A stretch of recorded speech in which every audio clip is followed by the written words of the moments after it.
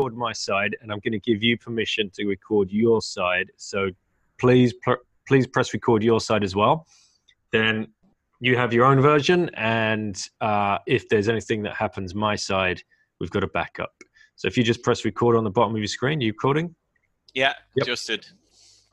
Excellent. And I just want to make sure I'm going to pronounce your name correctly. Do you the most justice? Now, no one can. Okay. Now, as Okay, as a British person, I would say Knut Svanholm. It's close. Svanholm. Knut Svanholm. Yeah, your dad was more on the spot there. Okay. So how do you pronounce it? Knut Svanholm. Okay. All right. So, excellent. Yeah, basically. Okay. Right. I have an anecdote about this, actually. We can get into that. Wait. We'll save it. If you're happy to talk about it. Yeah, I am. I guess. Cool. Right. Now, listen. Just a second, because I'm going to do a quick intro, then we're going to get into the interview. Okay. All right. Okay. It's a pleasure to introduce today's guest. I'm going to leave the pronunciation of his own name to him in a second.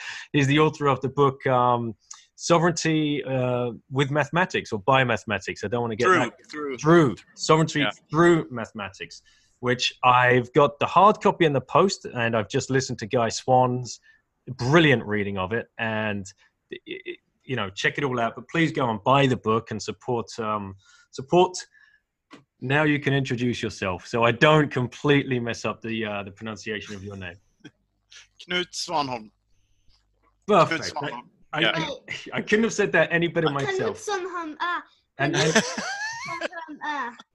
So, as you can hear, Lauren is here again to ask a 9-year-old question about Bitcoin. So, Lauren, please take us away. What is your question? My question is, why does most people not really know about Bitcoin?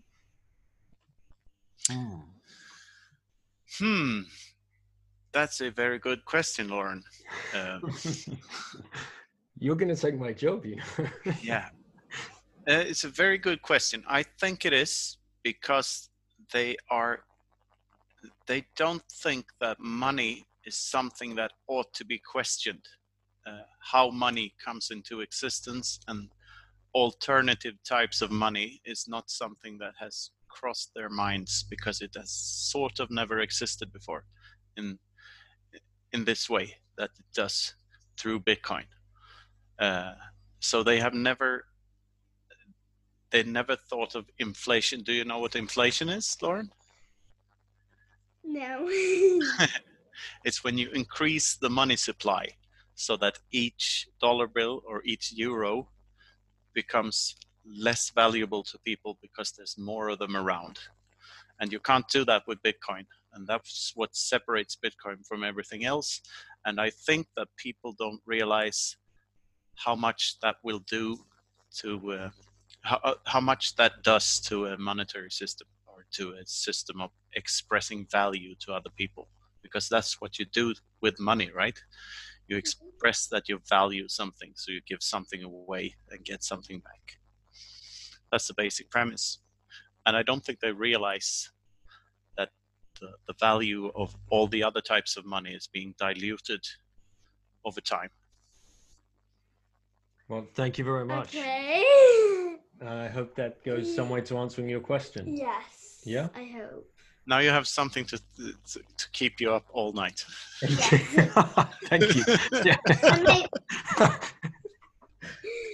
Your name, because I can't pronounce it. Oh, you're going to be practicing? Yeah, maybe. Okay.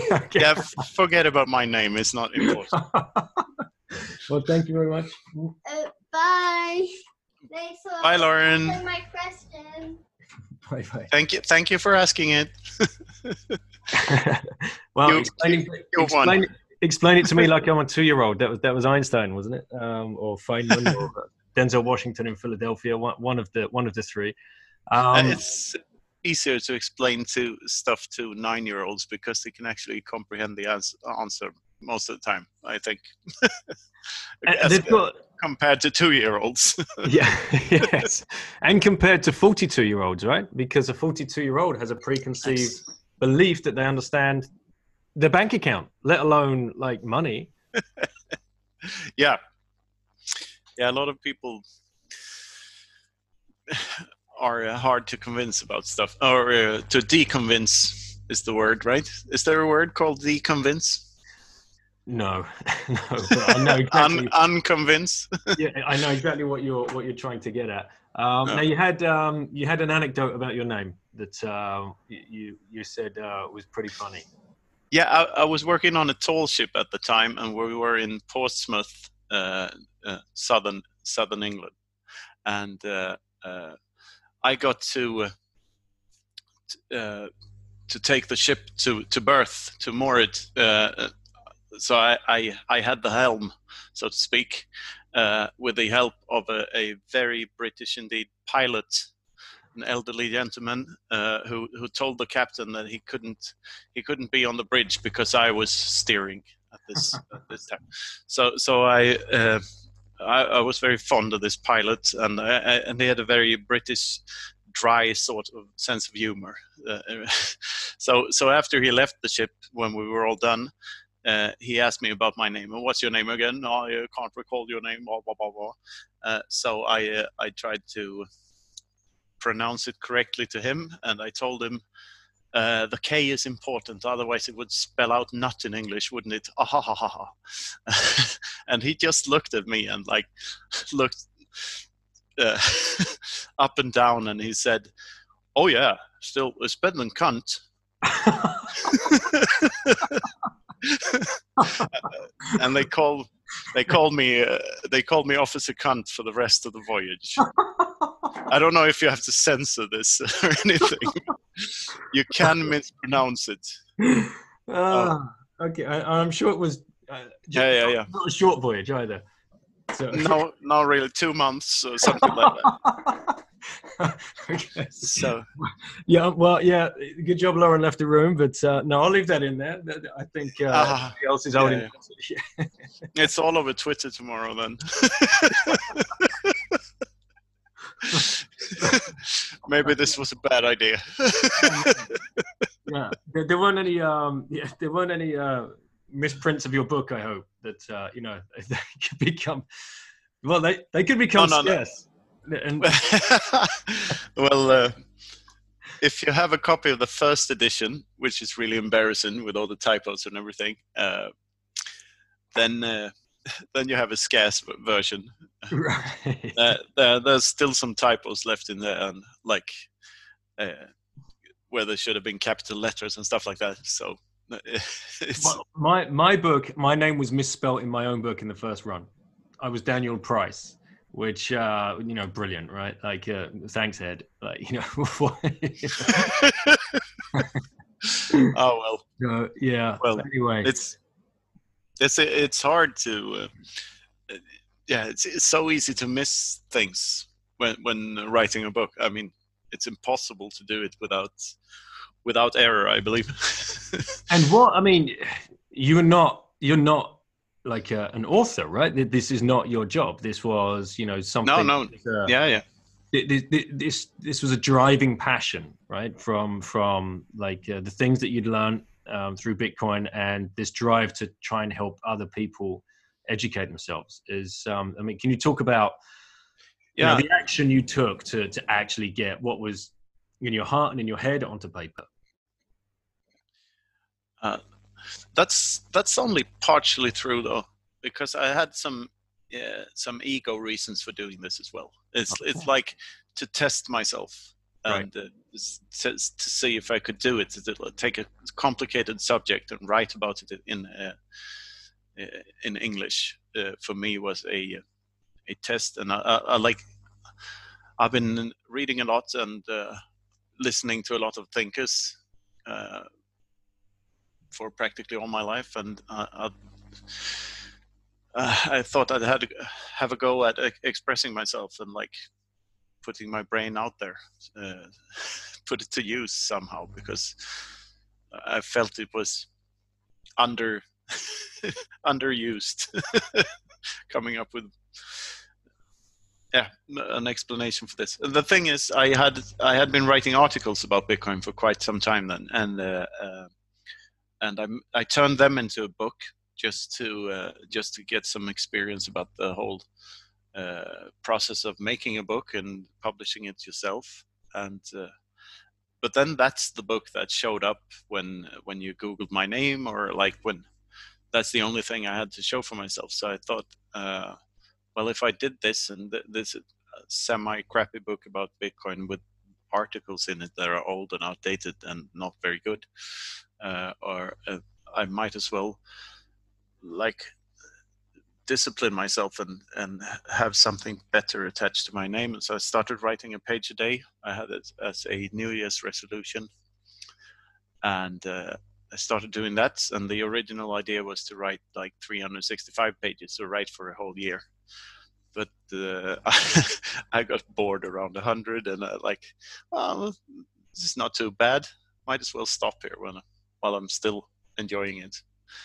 So I did, and after that I published, and some very helpful other Bitcoiners got hold of the first edition and helped me proofread it properly. And Kalle Rosenbaum was contributed a lot there too, as the author of Grokking Bitcoin. He had some technical inputs, some stuff that I had wrong there in a technical sense. So what ended up being the second edition was a product I could be much prouder of than the original thing, and especially in comparison with the first book of articles there. But I never expected it to like sort of take off in the way it did, at least in the Bitcoin community.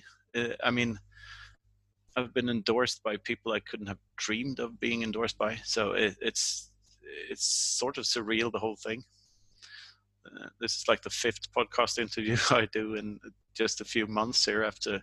So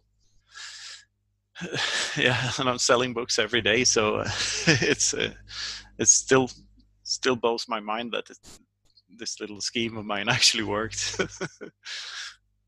Yeah, and it's a great book. I love it, and I can't wait to actually get the hard copy. And one day, I'm sure we'll run into each other, and I'm going to pester you for your signature. Go ahead. Are you coming to Riga? Everybody keeps asking me this. I'm going to have to probably, yeah. I suppose I'm going to have to man up and try and get a ticket and get along. So I've never been to one of the Bitcoin conferences, so it'd be very, very interesting to go and meet people. Have you been to? You've been to this one and a few others? This is the only Bitcoin only conference I've been to. Last Baltic Handling Badger in Riga, but and then I went to one in Stockholm in just at the peak there when the bubble had just burst. The whole crypto is taking over the world type bubble. But I felt sort of lonely there because it seemed like I was the only hardcore Bitcoiner there, and everyone was there shilling their shit coins. So a room full of charlatans basically, and snake oil salesmen who I didn't have anything in common with and didn't want to have anything to do with practically. And I was speaking at a conference last week actually in Stockholm as well, the Stockholm FinTech Week, which is sort of the same thing. The buzzwords are still around, and there's still a lot of talk about blockchain technology and all this. But I guess I was there as the counterpart to that, and I met some really friendly people there. And Erik Wall was there, another Swede, big name in crypto. He is right. Yeah. So. Yeah, and I talked to some people there and did my little thing, and been getting some response to that too. But yeah, we'll see what happens. I'm going to Munich in June to the Value of Bitcoin conference, and Riga, and there's we're sort of planning an event, me and a couple of other Bitcoin Twitter people.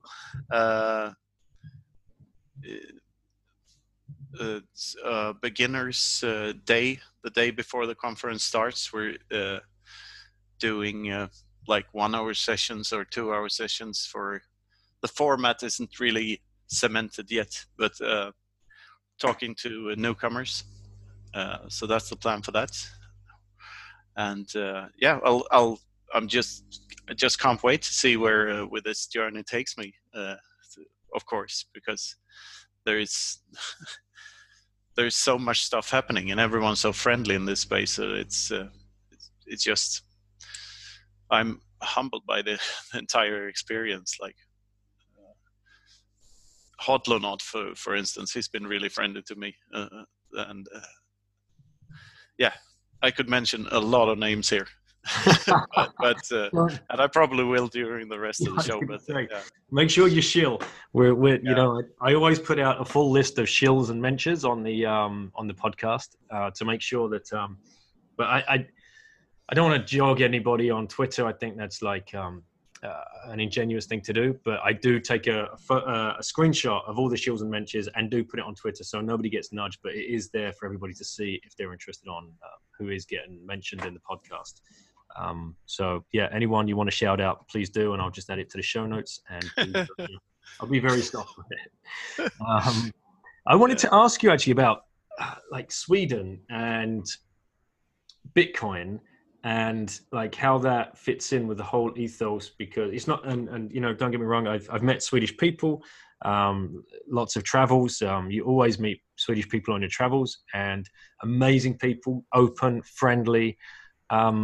And then they start telling me about their country, and like, you know, it's not all what it seems to people that live outside of Sweden, looking in. You know, we get all the news of like, you know, one of the happiest places to live, cleanest, you know, and all of this kind of stuff. Could you give us an insight into that and like what it is actually like? Yeah, there are a lot of things I dislike about it, and that's I find there are some barriers to conversations that we ought to have more often and more openly. I mean, I don't think free speech is like the number one virtue here. It's not as high on the list of political things to fight for in the way I believe it should be for a democracy to function. Like Swedes tend to change opinions like a school of fish or a flock of birds. They all change their mind at the same time, and I find that to be very disturbing, to be honest. I don't really like the way we're so afraid of conflict and afraid of like afraid of confronting each other. I think there's a lot of, and this ties into a lot of things here. I mean, we had a social democratic government for a very long time, like 70 years, and with bits of the other side in between. Like whenever the so-called right-wing parties of Sweden have been in power, then that they have only managed to like form government whenever they have adapted their policies to be more social democratic. That's the only way to get the majority of the votes, I guess. So it's always slightly. It's very based on collective thinking and collective thoughts. Our kids can't be like, if you want to go on a vacation and you want to bring your kids, they can only skip school for about a week per semester, and and we're not really allowed to. We're expected to participate in different community things. It's sort of, I don't know how to put this without. This is like, even talking about this is slightly embarrassing, because the word that pops into my mind is that we have sort of a feminine society. But saying that out loud and knowing that some Swedes will listen to this, it's like, even there, I'm sure I'm stepping on several toes.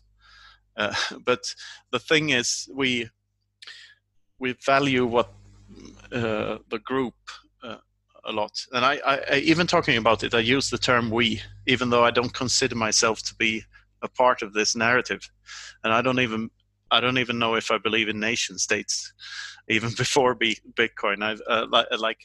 I've always been a closet libertarian.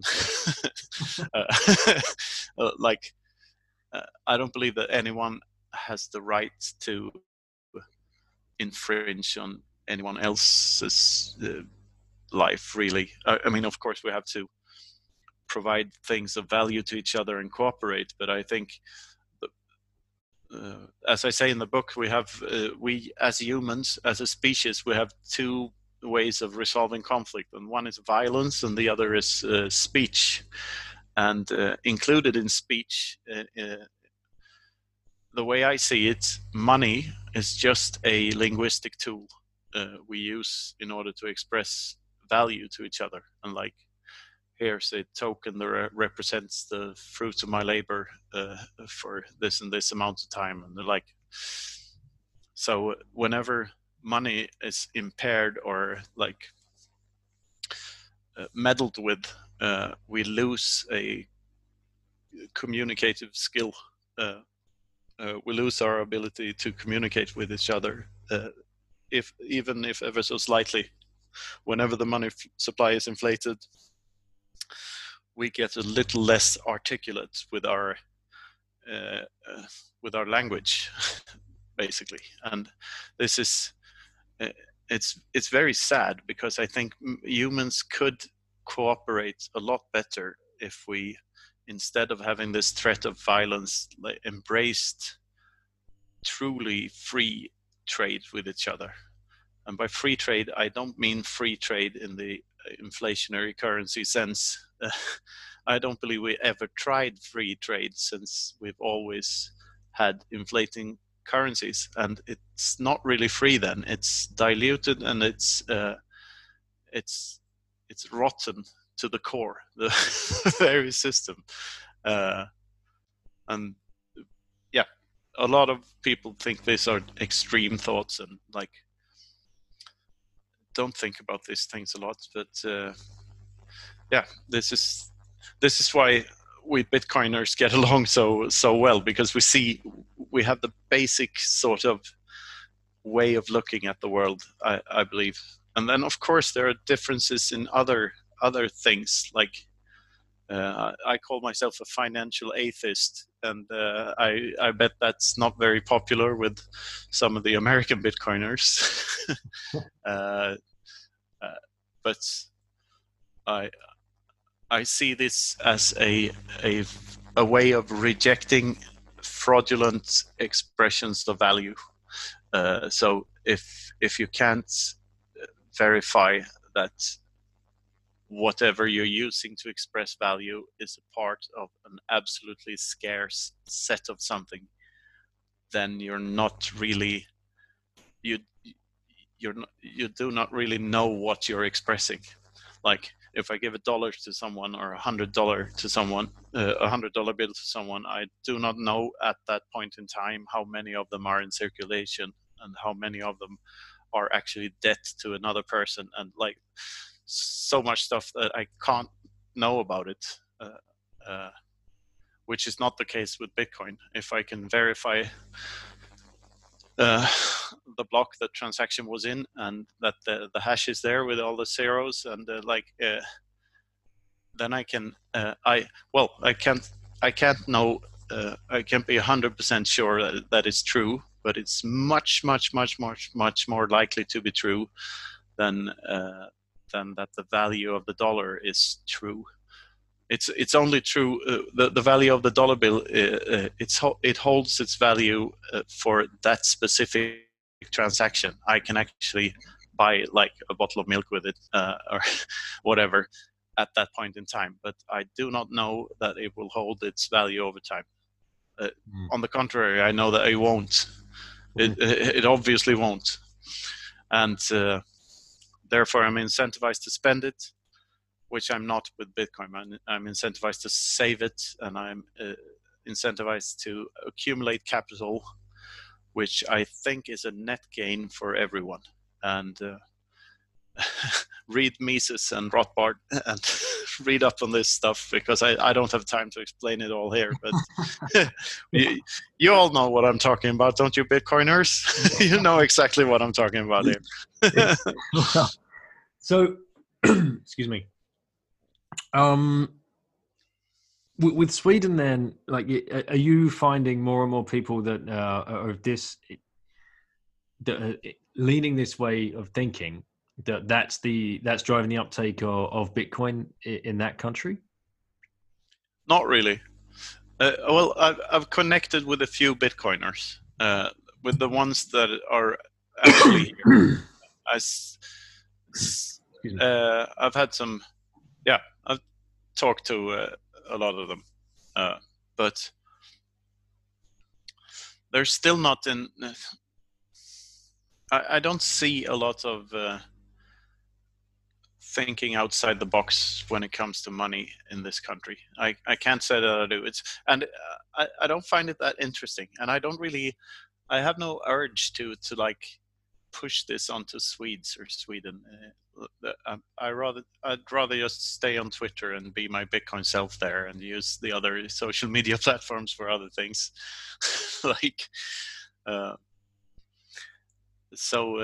No, I haven't really thought of it in a Swedish context like that. Well, hopefully some people might listen to this and reach out to you, and you can start your own little meetups wherever you live in Sweden. There are a couple of Norwegians and some Danes I've been in touch with as well. So I'm in Denmark quite often in my work. So hopefully I can meet some of them sometime. And of course there are some Bitcoin, and of course my friends and my colleagues and stuff, I talk to them as much as I can about it. But everyone seems to be so short on time all the time, and I don't want to be that guy that like keeps on about I have enough of that through my book and through all these podcasts and everything. When I interact with sort of normies, I don't want to push it on them as well. I believe they think I already do if I just mention it. And sometimes I can't help myself when they talk about an issue, a specific political issue, a specific thing that, why is it that blah, blah, blah, that wages never go up with the prices? And I know the answer. I raise my hand and I shouldn't go there. You know what I mean? You've been through this yourself, yeah. Yeah, you're the guy in the corner just muttering under his breath, going, "Bitcoin fixes this." Yeah, exactly. And this, and this, and this. I have the same. Yeah, I know exactly what you mean. And with family as well, right? I think if my kids and my wife hear me talk about Bitcoin one more time, I'm just going to get locked out the house one night. Don't let him back. So. I want to talk about to like come back all the way back to like Lauren's starting question, and you started to touch on people not understanding exactly what money is, or not willing to really delve into it. But in your book, I think one of the key features you try and drive home is that feature of scarcity, and really having a misunderstanding, a deep understanding of that. And I think even fringe Bitcoiners like myself, I put that myself in that category, because I've got so much more to learn. Just coming recently to the realization of this scarcity and the hard cap, and I'll let you take over. It's your chapter. Please tell us about scarcity and what we're missing. The premise in the book is like scarcity is nothing if it's not framed correctly. Like you have to put a framework within a certain framework. Something can be scarce, but then we don't know, of course, if the universe is infinite or not. So, and if I argue that if infinity exists, then nothing can ever be truly scarce, because I don't know, this thought just leads to dead ends. But the example I write about in the book is Da Vinci paintings, and how one of the uglier ones went for $450 million. And it's probably only because it's scarce that it holds this value. And I was talking about this on another podcast where I don't remember who it was. No, I think it was Pierre Rocard that said that he heard that the artists of the 20th century, they started signing their restaurant receipts instead of paying the bill. They signed them, and hence the receipts became more valuable than had they actually paid the bill. So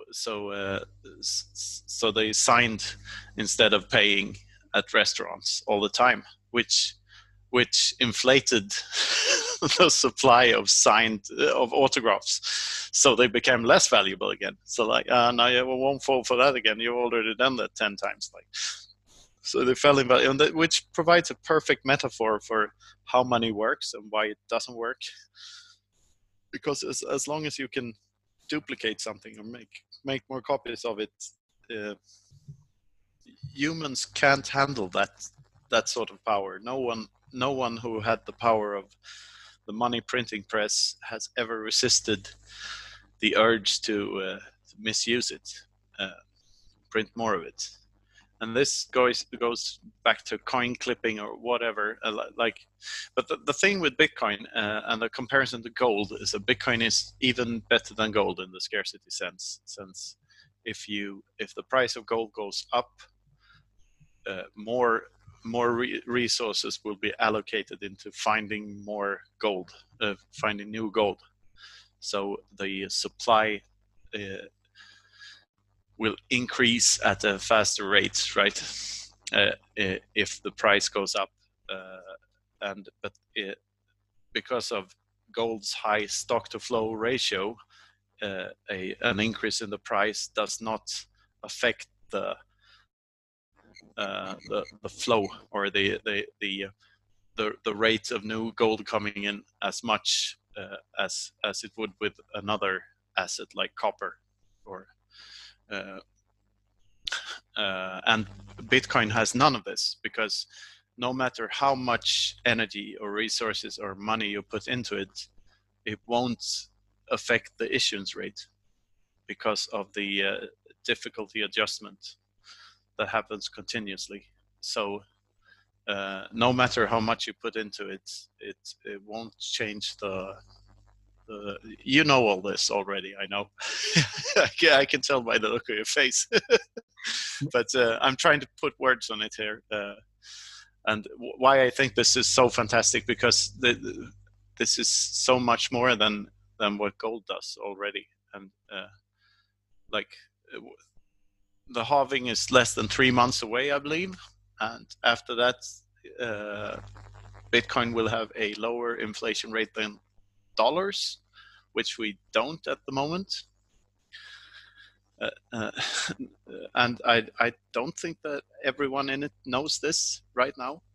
In a way, you can say that we already have a lower inflation rate because the halving is priced in, and then you go into all that whole debate. But I won't go there. Priced in or priced out, whatever. But the actual inflation rates in a stock to flow sense is only going to be lower than that of the US dollar after the halving. And please correct me if I'm wrong about any of these things that I say. Anyone who listens or Well, you say that in your book as well, right? You want people to reach out and challenge your thoughts and challenge anything that you've written. Yeah, I want to think better thoughts. That is, I mean, who doesn't? Yeah. And I mean, I have a bit of a maths background, but I have no economic background. I have no computer science background or anything like that. I mean, I've always liked computers, and I've played with them since I had my Commodore 64 when I was a kid, and I've always been fascinated by everything. And so, in that sense, I have a computer background. But I want my thoughts to be refined and as rational as they can get. And if I'm wrong about something, please tell me. I'm not afraid of that type of criticism. Right. And I hope this is like asking for trouble. Right, until you get it. Yeah. Then you just fly off the handle. But and one thing I need to mention, actually, in the book, about the only Bitcoin book I've read that quotes Monty Python and Anchorman in the same book. Yeah. Were there any other film quotes that I've missed there? No, I tried not to overuse that, like the humor part of it, because I thought it would I don't know. Well, I'll reread I couldn't. Yeah. But I really like those movies. Yeah. Yeah, me too, man. The best. Yeah, Life of Brian in particular, and I quote that in my own. Yeah, book. We had that in common, and then you mentioned Appetite for Destruction, which is one of my favorite albums. Yes, on who put that tweet out about how do you get yourself in the flow state? It's Jimmy Song, I think. Yeah.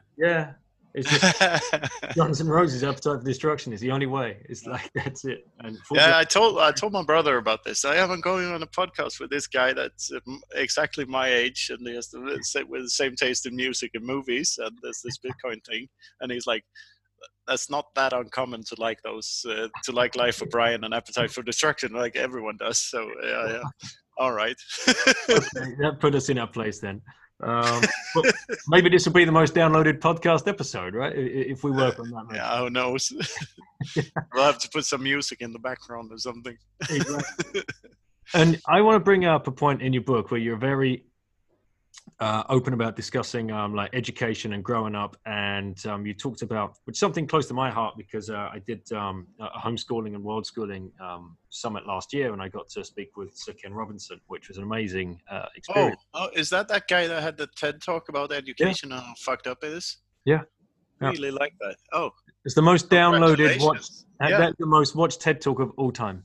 Do Schools Kill Creativity by Ken Robinson. Yeah. I remember when that came out, I was like floored by it. That was a big piece of the puzzle of us taking our kids out of school to travel with them around the world for like 2.5 years, because we were dragging our heels. We can't take our kids out of school. The social constraints around that. You'd understand, being as you just said about. I'm being very, very envious right now. So you talk about in the book about kids that are on the spectrum, and that spectrum ranging from ADD to ADHD, or that chapter, slightly different acronyms in any part of the world that you live in, and medicating like the like the wrong kids basically, because it's the kids that the really smart kids that are getting these labels and then being pumped full of Ritalin or whatever the drug is. And I think that this is the chapter where I might have gone too far. So we might trigger a few people, which is great. Yeah. Maybe we're medicating the wrong segment of the population that is stepping on some toes there. Yeah, it might be. But the thing is, I've been discussing that. That was an article before it ended up in the book, and I discussed that with a friend of my brother's, who's a psychologist. And a pretty successful one at that, and he found it really interesting and thought I had some points. The thing is, I shouldn't really be talking and lecturing people about these things. I'm not a doctor at all, and I'm definitely not a psychologist or anything like that. But what was striking to me was the similarities between between ADD and like spectrum disorders and the criteria for being a gifted kid, and they were sort of the same. So like, and are you going to put these middle school teachers, are they going to be the judges of who's smart and who's not? That's a disaster waiting to happen right there. They don't know anything. Like I find that really disturbing, to get that the thought that these teachers get to have so much power over the kids and the kids' lives. And like, I thought the whole grading system was wrong to begin with. And not only did I think that when I went to school myself, but also I worked on this tall ship I worked on was actually a school sailing around the world. So high school students basically. And the thing is, they study their subject and they get a grade from the teacher, who is obviously biased in every sense of the word. And I don't believe in grades really. I used to really believe in them, but I think the schools that you're applying for are the ones that should grade the kids, and not the schools that they are exiting and leaving. Like, so they should have the tryouts whenever you want to get in somewhere, so that you have something to show for yourself. But right now it's the other way around. So the talent doesn't matter, and it's the most ambitious and likable kid that gets the high grade, which is and being liked by a teacher and being ambitious. Those are traits that can be very dangerous. I like you can categorize people into. I'm stepping on so many toes there, but anyway, you can categorize people in like the highly intelligent and highly ambitious. They often do very well in life. The highly intelligent but not so ambitious, they also do fairly well most of the time. The not so intelligent and not so ambitious, they often have a hard time getting anywhere in life. The not so intelligent and ambitious, they're the dangerous ones. Those are the ones that shouldn't be encouraged to do anything, because they're really fucking scary, aren't they? Like, and they're all over the place. Ambitious people of low intelligence are everywhere, it seems. And I think these ways of giving the kids grades in the way we do, I don't know, we do it in almost the same fashion everywhere, but it's a bit different here. I think it has more to do with the likability of the kid than in other countries, basically here, because the groupthink thing. But I think it's very scary, because ambitious and unintelligent people are scary to me. Basically. So with Bitcoin, we're separating money from state. I believe we've got to separate education from state as well, and that can easily be done. I mean, it's just on the internet now. It is just changing people's perception of. Go ahead. You want to jump in? Come on, let's go. Let's trigger some more. Yeah, sorry, but I'm talking all the time here, and I've been listening to your podcast, and I'm sort of baffled by how quiet you are and how much you let the subject speak. And I thought, I won't do that. I will try to ask him questions instead and get the conversation going. But I end up talking all the time. But I just came to think about two quotes from Isaac Asimov. Okay. Two of my favorite quotes of all time. The first one is, self-education to me is the only form of education there is. And the other one is, people who think they know everything are of a great annoyance to those of us who do. And it's so true. That's your educational system right there. I think education has also already been made obsolete by the internet. It's just that it's not just civilizational inertia that's we're living through right now. People already educate themselves, like those kids that went to the library all the time, they're on the internet all the time now, and they know a lot more than and they're like it's already so, we're already past that, some of us at least, or the ones you hope someday will change the world. And is that us, the Bitcoiners? I hope it is. I have a strong belief that I do. And there's one thing that school has a very, very high strike rate at, and very good pass rate at, is killing the love of learning in young people. And you ask, what's that business model really all about? I see. I do my homework with my kids, and I'm just baffled by how boring you can make a book. How you can make a book so boring. I mean, this book is for kids, and the questions are boring, and the book is boring, and the vague questions, and they're supposed to like pay attention to that nonsense. I think it's so sad because it's stealing time from our offspring, and our most scarcest asset. Exactly, time, our scarcest asset.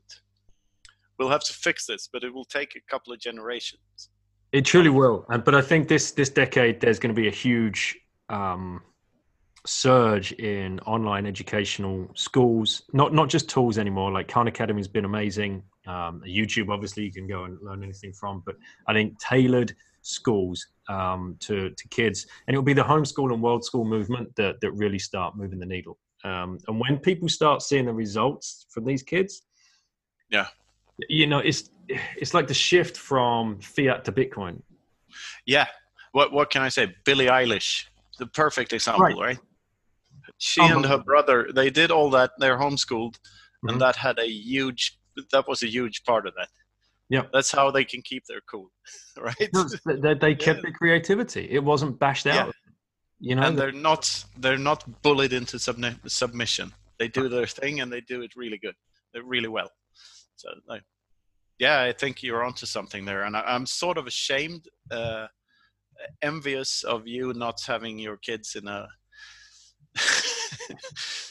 in a socialist factory thing as I do, but no. Right now they are, and the reason being is we came to the realization after 2.5 years of traveling and being the parent, being the friend, being the teacher, and around each other, 6 people around each other all day long under stressful circumstances, moving from place to place every 10 days or country to country.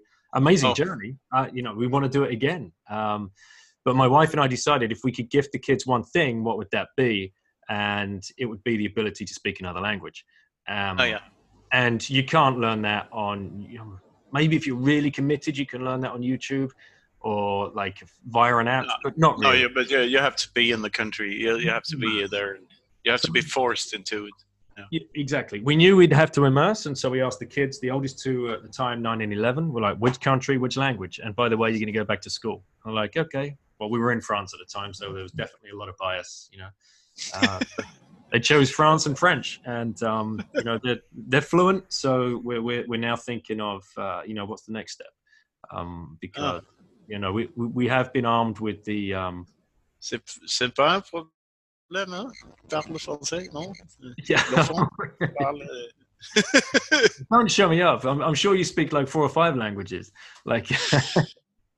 No. Det er en lille exaggeration, men det gør jeg dog ikke.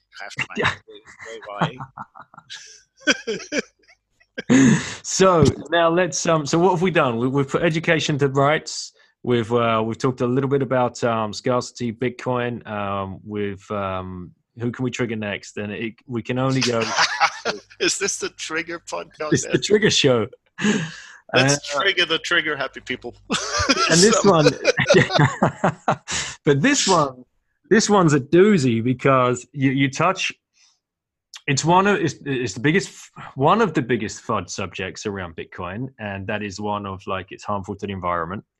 And I think you shoot it down beautifully in the book. I'd like you to talk about it, but I'd also like you to talk about your stance on the climate change, because you are Swedish and you do have Greta on your side.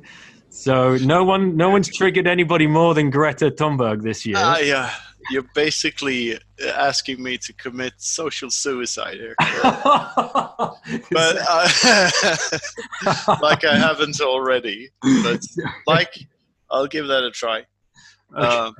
I'm going to sit back. The thing is, first of all, I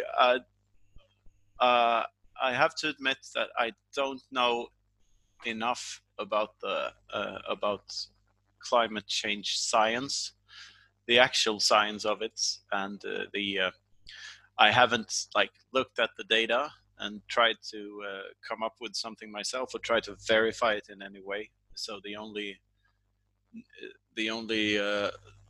I don't really have the facts. I only have what the telly tells me, and like what the news tells me, and what the conspiracists tells me, and what Greta tells me, and what those who don't believe in it at all tell me. And like, so I don't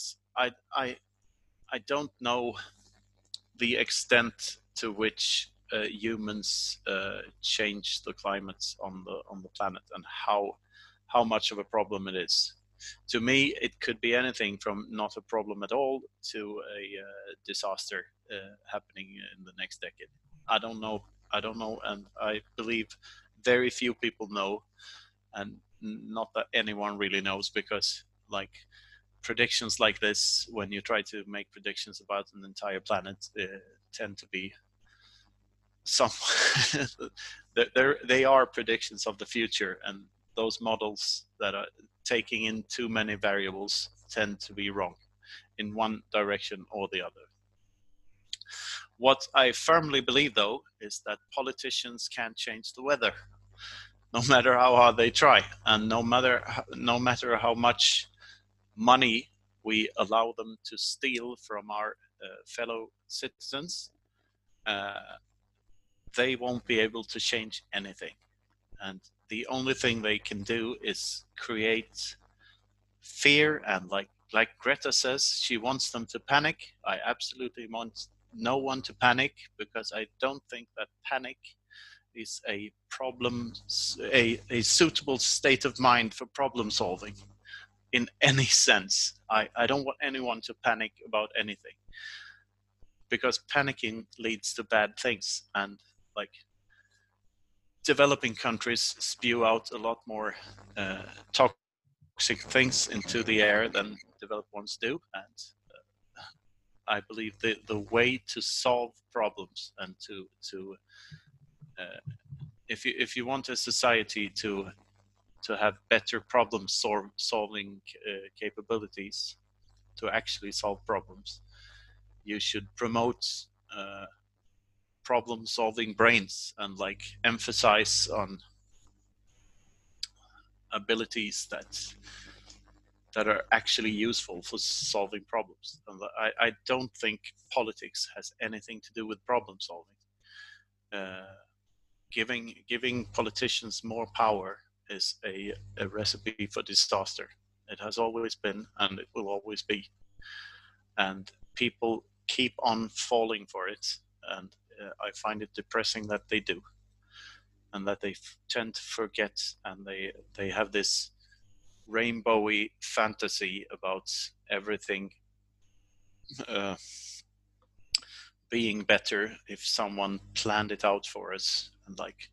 And my friends keep telling me I believe in humans too much and human capabilities too much when I have sort of a libertarian standpoint on political issues like this. And they say people aren't that self-sufficient, and they aren't that good at yeah, but that's exactly my point. That's why I don't want people to govern other people, because I don't believe they're capable of doing it. So it's not that I think that everyone can like support themselves. It's like, I don't believe it's a good idea to put a small group of people in charge of a large group of people.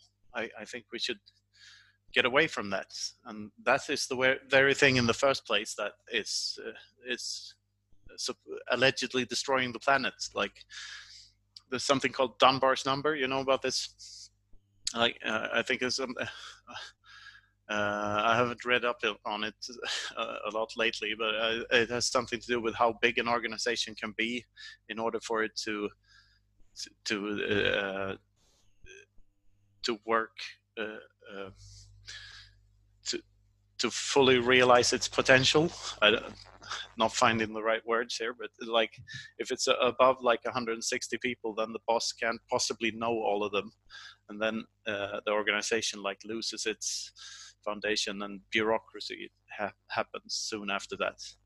And I believe this is the main issue we have, that things are too centralized and too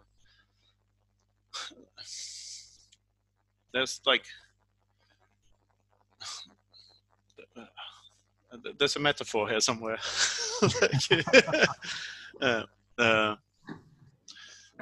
There's a school of fish where there should be dolphins swimming around, scattered around everywhere. This is bad metaphor. I don't really know if this was an answer to the climate change thing, though. But right. I think a lot of people have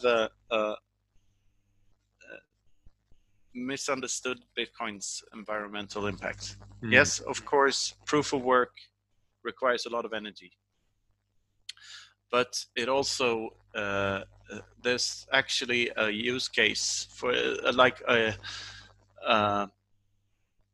an incentive to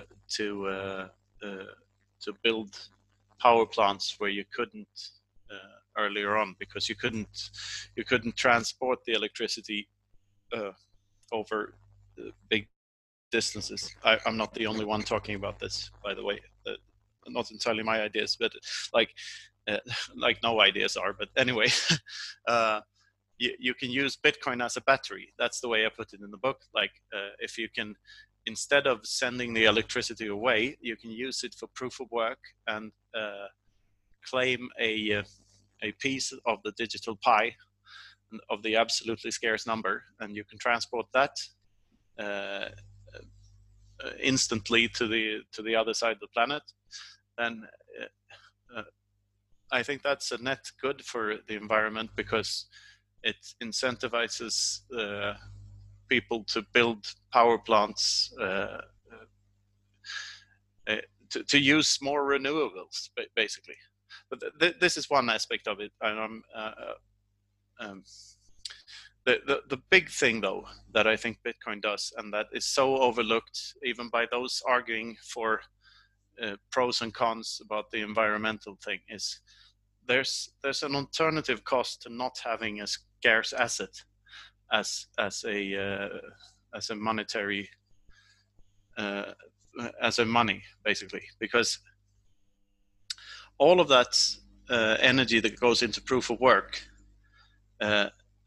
goes into Bitcoin, which is a technology that it's a savings technology that incentivizes people to save and accumulate capital and not spend their the fruits of their labor on frivolous bullshit things, which is what's happening now. When we have inflationary currencies, the more inflationary they are, the more incentivized you are to spend them more quickly.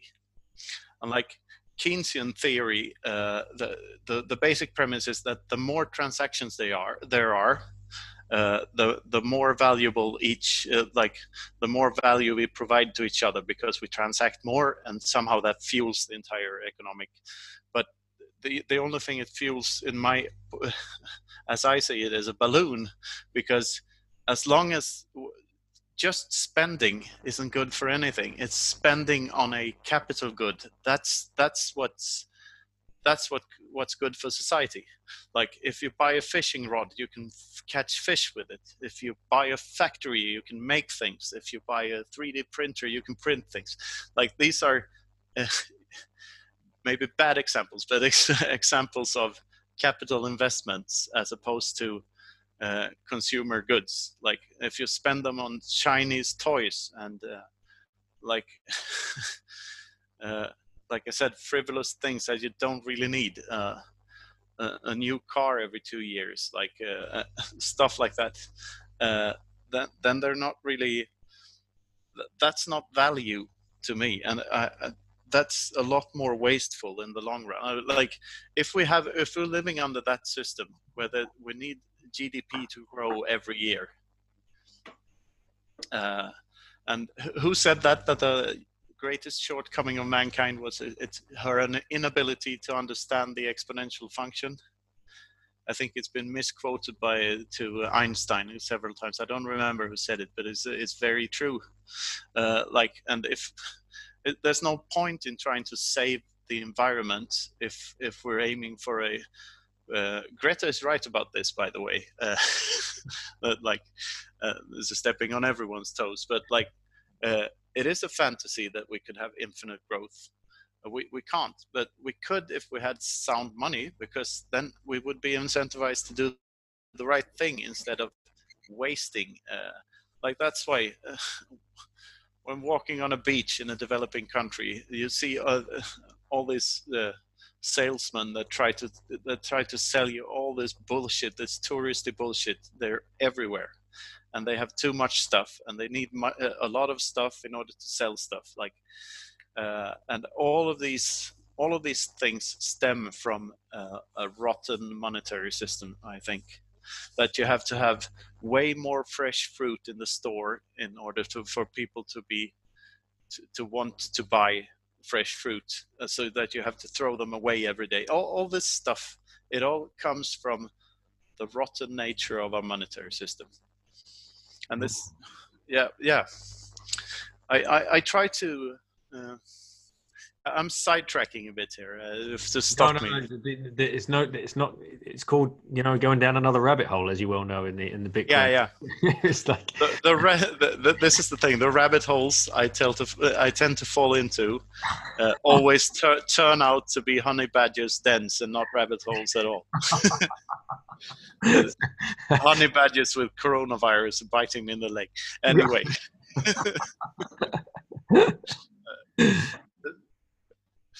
Yeah. Anyway, where was I? Yeah, I'm working on a sequel to the book, and I'm trying. I've been thinking a lot about how to explain the relationship between Bitcoin and the types of money that we have now. Mm-hmm. And the thing is, this is like a theory. Is sort of the outline of an economic theory, and like I said, I have no economic background, so people, please debunk me on this one. But I think if the cost of if the production cost of money is the cheapest thing there is in society, then all prices will rise in comparison to the price of money. And that is what we live in now. Almost every price, regardless of the production prices, production cost of everything goes down over time, because our equipment gets better, our factories get better, our machinery get better. Mm-hmm. So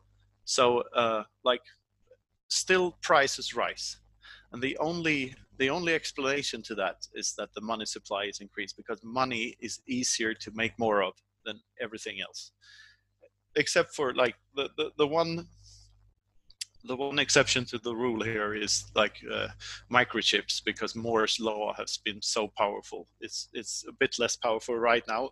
It's sort of leveling out the curve, but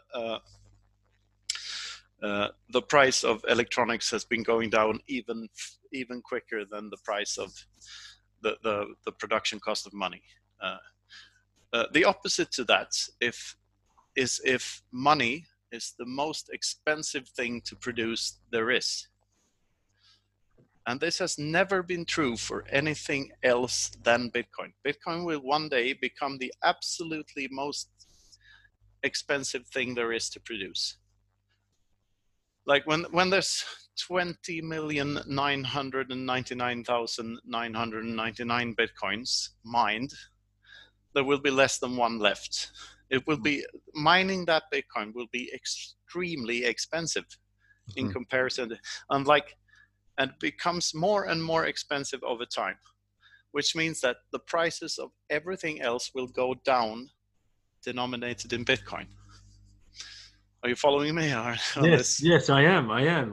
You like this? Yeah, I do. I love thinking it. about it because and when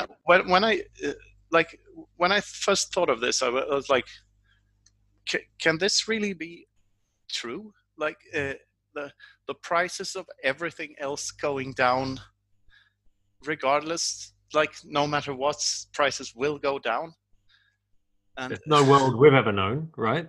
That's why it's so hard for us to even think about it. Like throughout our whole lives, prices have done nothing but go up. Yeah, exactly. And imagine a world where everything goes down all the time. It's very hard to imagine what that would be like, and if it would lead to you buying less stuff. Yeah, probably, because it's so easy to become filthy rich. But like whenever you become filthy rich, will you buy more stuff? Like what happens? What happens there? And yeah, please tell me if I'm a complete idiot here. But like the production cost of money, to me, must be the most basic thing there is. Like the production cost of money, that's like the poodle's kernel, or whatever the expression is. the needle in the camel's eye.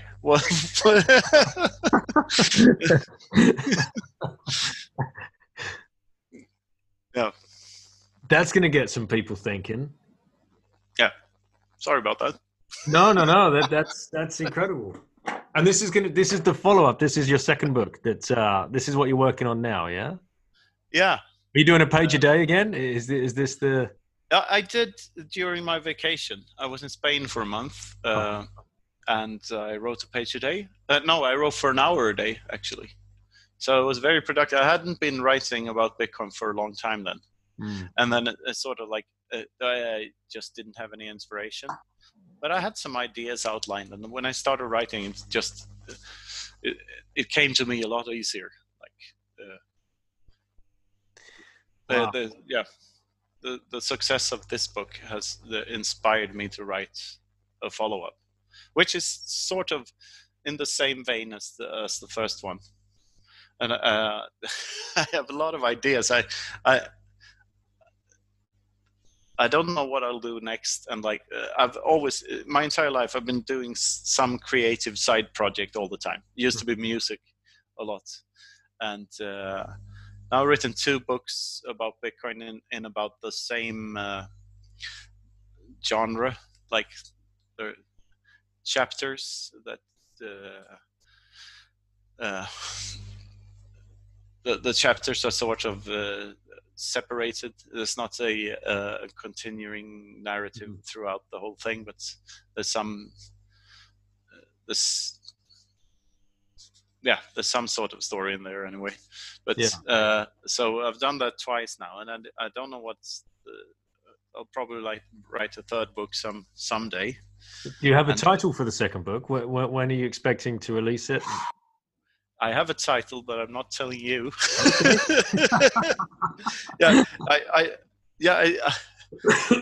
I quoted a passage from the book on a podcast, and which instantly ended up on Twitter. I shouldn't have done that, because it's not original anymore. I like to keep some of the gems keep them close together, where they are. Yeah. Keep them under lock and key. And that's one thing, actually, you tweeted recently about, excuse me.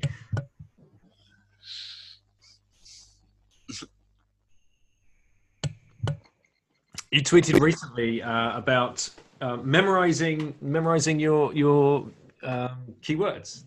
And and that tweet got, I didn't get my point across. You did? Right, okay. Really? So, I mean, the point I thought you were making was perfectly, genuine. It's like, just remember your words. Like, it's actually not that hard. I've done it myself, and so I can vouch for what you're trying to say. So, okay, well, let take us through it. Yeah, first of all, remembering 24 words isn't that hard. That's an alphabet, basically. You can learn like Alpha Charlie, Bravo Charlie, Delta Echo. Right. It's not that hard to learn an alphabet. And the second thing is, the point I'm really trying to make about that is not that to like. What I didn't know when I wrote the tweet is like what I should have known is like there's a very specific word called a brain wallet. A brain wallet to me is more of a like when we live in Bitcoin now, the Bitcoin era, as I see it, where information, it can be literally valuable and not only metaphorically valuable. So information you have can be translated into value directly, which is the main difference from what we had before. I mean, information has always been valuable, like especially secrets and like you're thinking about all these spy movies with microfilm and stuff like that. So, but when information itself is valuable, there are a plethora of opportunities opening themselves up to the imaginative mind and what you can do with just passing a border between two countries. And you see this sign that you can't carry more than $1,000 or $10,000 in cash, blah blah blah blah, and you have to leave your toothpaste because they believe it's could be nitroglycerin in it. But the thing is, you can keep my toothpaste as long as I can remember my seed phrase or whatever. And the thing is, you can get a lot of password entropy by remembering just 4 of the 24 words or 5 of the 24 words. Like that would buy you enough time to cross a border, and getting the other words to the other side of the border is easy nowadays. If you have an internet connection, you can get the other words over in no time. And like cracking a 24-word seed phrase is impossible if it's generated randomly, and even remembering just a part of that gives you a lot of time. But this is also narrow-minded thinking, because you can do a lot more than just carry a Bitcoin wallet across a border with this type of you can carry a lot more in your brain than that. I mean, you carry stuff in your brain across borders every time you cross a border.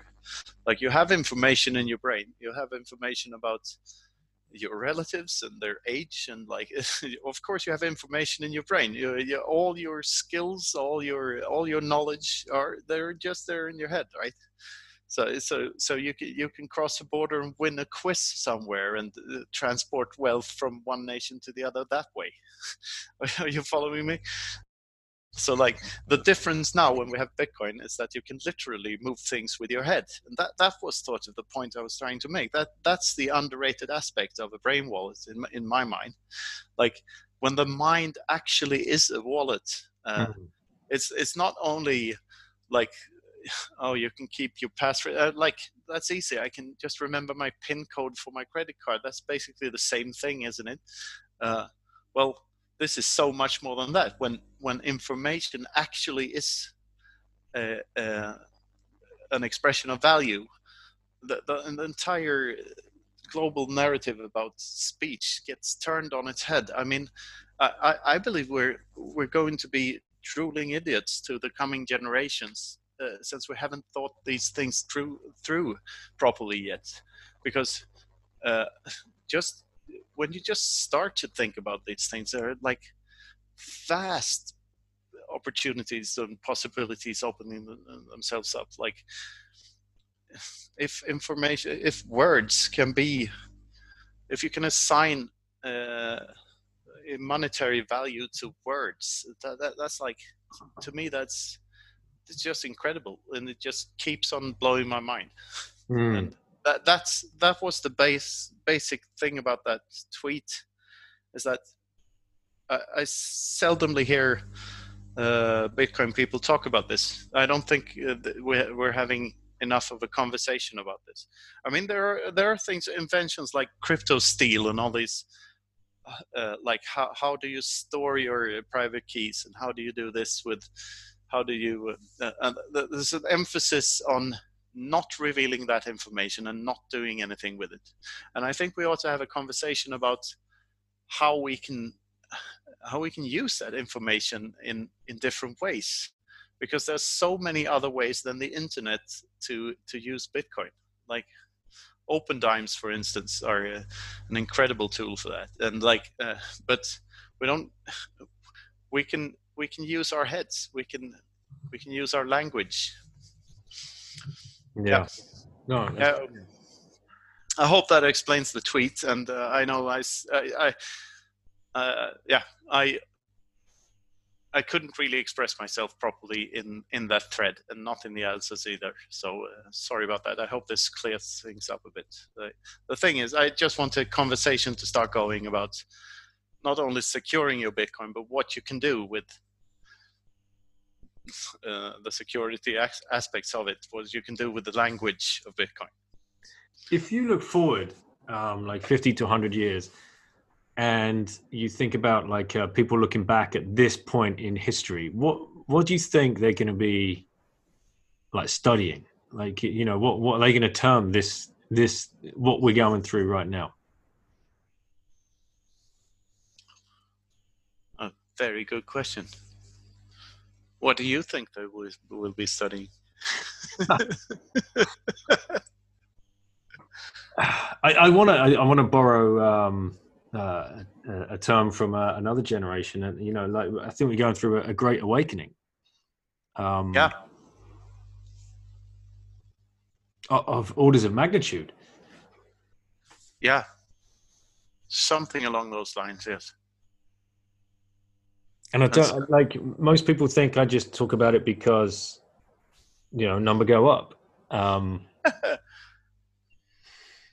Which is important. Which is of course, but you know, that's important for me, for my kids and my kids' kids. And you know, it's generational wealth that I think that could be created here. Yeah, an insurance policy for my grandchildren. Completely.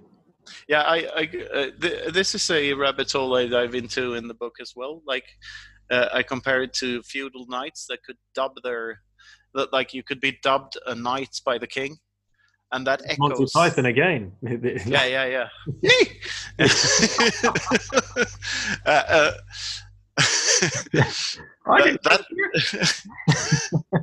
Hey, shrubbery.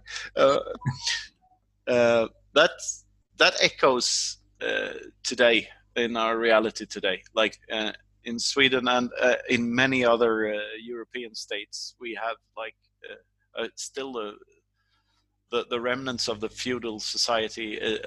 They're not gone at all. Like, we have kings and queens, and we have lords, and we have like all of that stuff is generational wealth being passed down through generations, and that used to be a very, very privileged thing, but it's not anymore, because anyone can do it. You can dub your kids knights, and you can time lock your Bitcoin so that you ensure that okay, here you go, kid, you have here an insurance policy for like 5 generations ahead. So survive, you little brat, and reproduce for 5 generations, so you will have none of this. And you can have a portion of it forever, for every generation. I'm going to marketing it for you. That's yeah. You can only unlock this part of your wealth if you can digitally verify that you have. If you somehow can verify to the Bitcoin network that you reproduced and made more copies of yourself, and This is what I mean about imagination. You have to like. I think there are so many unexplored areas here, and so many. We will like a great awakening. I think only a very, very few of us has like we're slumbering now and starting to open one eye. Most of us are in deep sleep, and like I said, like the generations ahead will look upon us as drooling idiots for falling for all this bullshit. and like, what were they doing back then? Why were they still? There were so many historical like examples of disastrous governments and stuff, and fiat money's all going to shit. All the historical, they had all that data then. So why did they still do it? What made them fall into the same trap generation after generation? That's what I think. Yeah, it's interesting, huh? When you play it out on that timeline, and well, we'll see what plays out. But I think, as I said, it's an exciting time to be alive, and I'm bullish for the future. I'm not a dystopian, coiner. I see good things ahead. I don't see citadels and things like that. For me, that's a bit of fun. But for some people, it's all about protect what you have, and they're going to come after you. And I think I don't believe that at all. It's I understand the Second Amendment as a continuation of the thought process of the First Amendment. Like, why? Who are you going to trigger now? Why, everyone. I'm gonna bash the anti-gun, and then I'm gonna bash the trigger-happy redneck,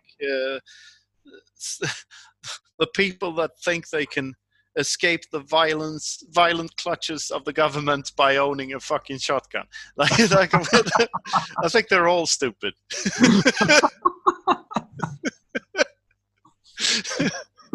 I need another beer. Or maybe not.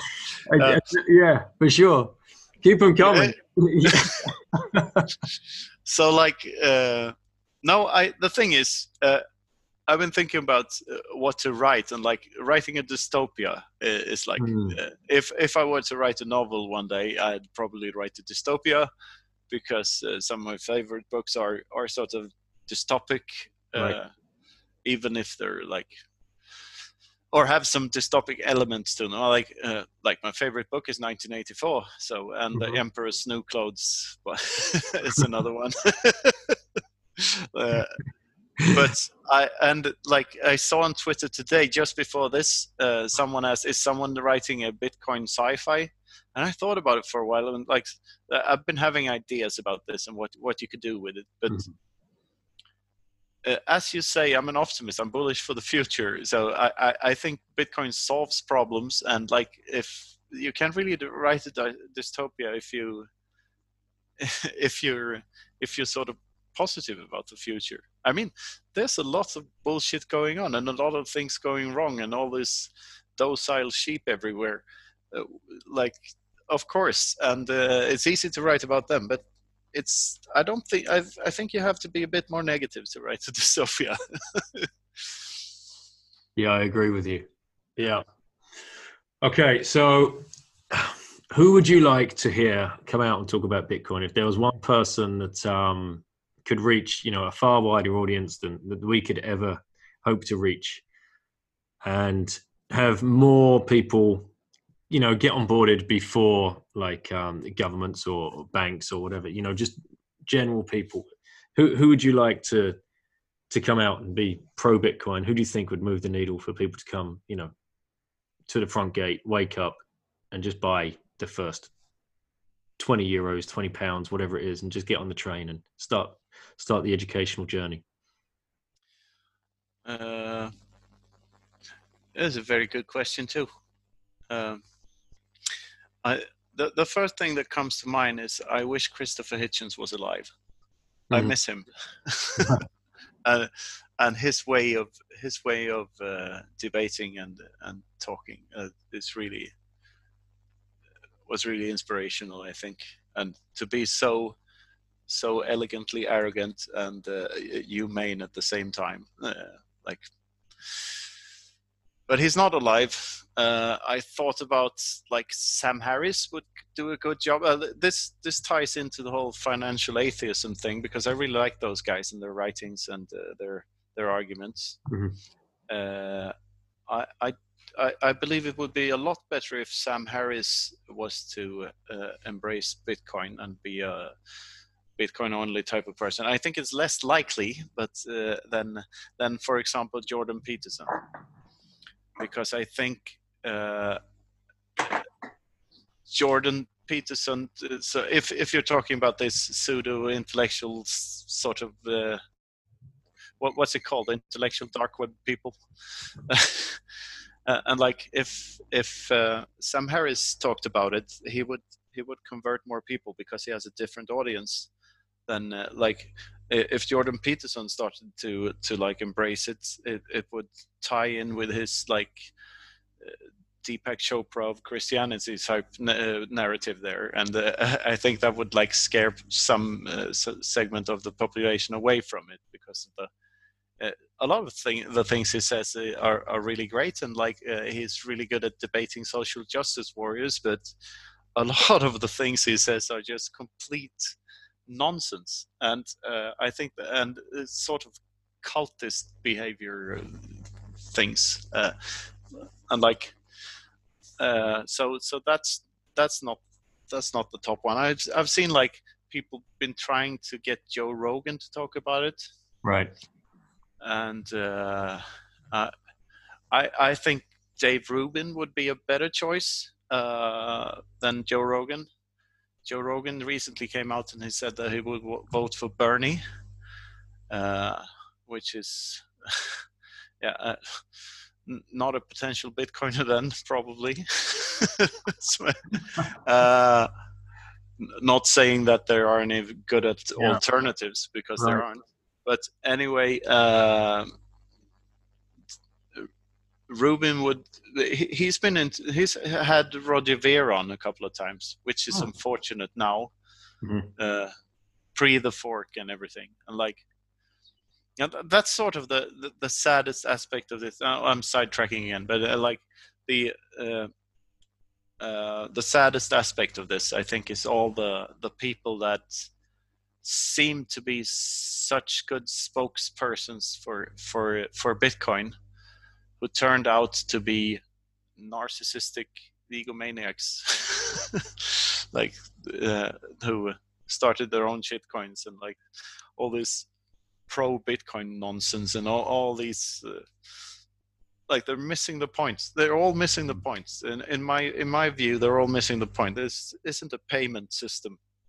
That's not the invention here. We have payment systems already. The payment system is not where it's at. It's the scarcity. That's the framing of scarcity, and that we actually manage to organically discover scarcity on the internet, which was a true black swan event. But back to your question, who would I want to endorse Bitcoin? If Elvis came back to life and endorsed it, well, did he ever die? Don't know. Do you have a good answer to that question yourself? I'm going to trigger you. I do. Greta. Greta. Yeah. Because the age demographic is perfect. And if she was to come out and say, we don't need to flood the streets anymore. You don't need to. Yeah. You just have to buy Bitcoin on your phone. And it would take 5 to 10 years, and we just seize control and we take it from them. And I would say give Greta 5 years. Or give her 5 years, and then she might, because she will start to question things. She will start to question her upbringing. Exactly. The education. What have we talked about today? The education system. If she could turn that on its head, which it's like it's not serving any of us. Right? It's not serving any of those kids. She has the voice. But she's. You have to know she's coming from a family that is very politically active, right. As they call it. Like so her background is not only the Swedish schools educational system. It's her family's background as well. So we have the consumerism problem. a few tweets from her, like, guys, stop buying shit. That would make a huge difference for that generation, and start stacking sats. And then I think we make a huge dent in 5-10 years in the adoption and changing the narrative of governments. Yeah, like that's what we should focus on. Like all these this lovely bunch of outsiders on Bitcoin Twitter. We should focus on converting Greta. That's a very noble cause. Like. Not like trying to change her mind on climate change, because that's not possible. I think we should present this as the solution to climate change, which is very well could be. Bitcoin fixes this. Yeah, Bitcoin. Yeah. When it comes to climate change, I would say Bitcoin might fix this for several reasons. Not saying that there's anything wrong with Bitcoin fixes this, but like, is there anything to fix? Like, just to trigger another segment there. Bitcoin fixes this in the sense that the alarmists won't have as powerful tools to manipulate like taxation rules, and like the alarmists won't be able to force their views upon others as easily. So in that sense, the Bitcoin definitely fixes the climate problem, because that's the real problem. Oh, I'm in deep waters here. Whether or not it fixes the actual climate problem, no matter the scale of the problem, is debatable. I think it does, because it incentivizes people to figure out how to monetize. There's a way to monetize renewables. Another way to monetize renewables will trigger better development of renewables. Mm-hmm. And I think that's really necessary. What we're doing now, I work for a company that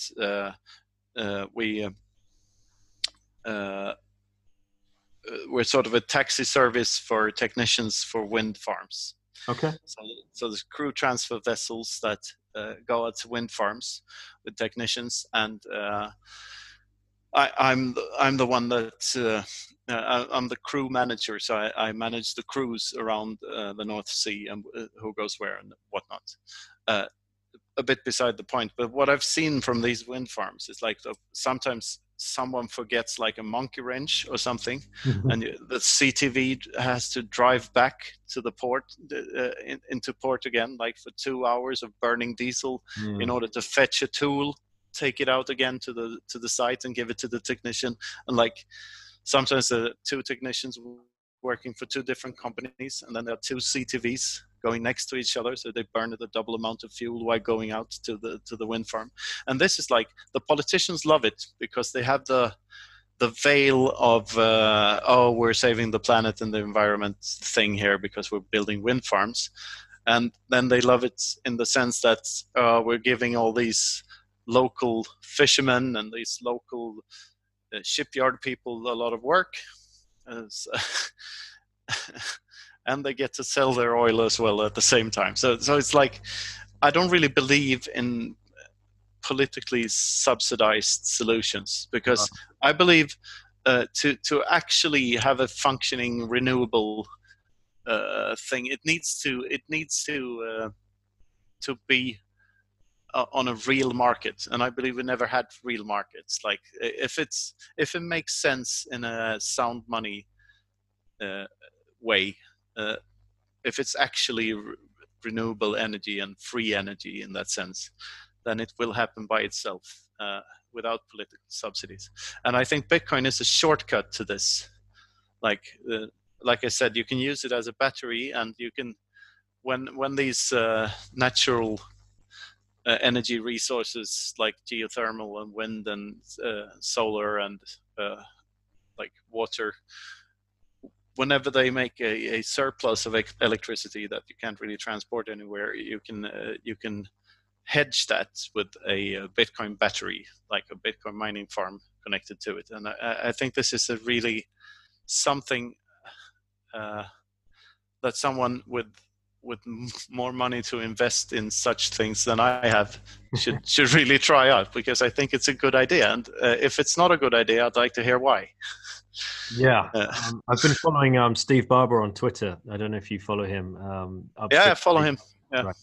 I definitely want to try and get him onto the show to talk about this and get some real insights into what's going on out in the field, and that this whole concept and the idea around exactly what you're explaining sounds fascinating, and it could really be the answer that we're all looking for.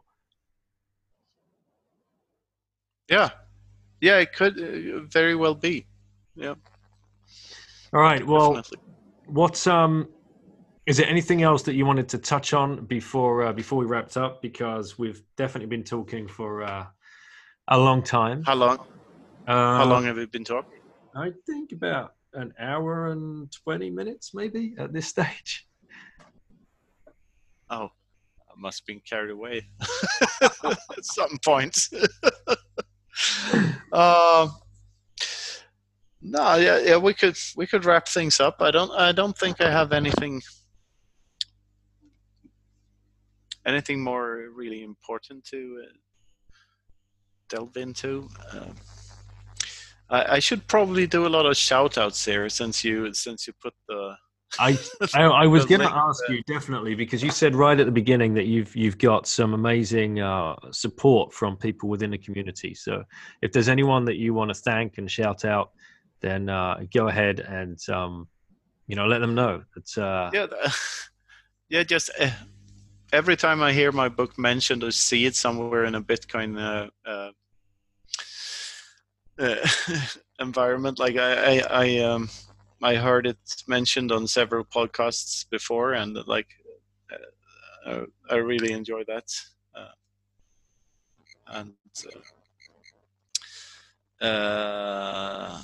I could give a shout out to Tim, the Wizard of Oz. Yes, we're doing this thing in Riga. Hopefully, maybe this is a secret, and I shouldn't reveal it too much about it. So I'll keep it at that. Okay. And Bruce, while we're in Australia, he listened to the entire book on the crypto economy whilst Bitcoin walking. That's how I found your podcast. Really fascinating story about his life. Yeah, really enjoyed that. Yeah, and all the other authors, of course. They're Gigi. Yeah, I met Gigi in Riga. I really like the guy. I had a lot of contact with him afterwards as well. I'm enjoying his book. 21 lessons is the book format is really nice. Very, very glad that he did it that way. And John Pritzker, Inventing Bitcoin. He's been mentioning sovereignty a lot of times. And shout out to him for giving the book to Dan Tapiero, this big macro guy that read it on a flight from SF to New York, and that really blew my mind.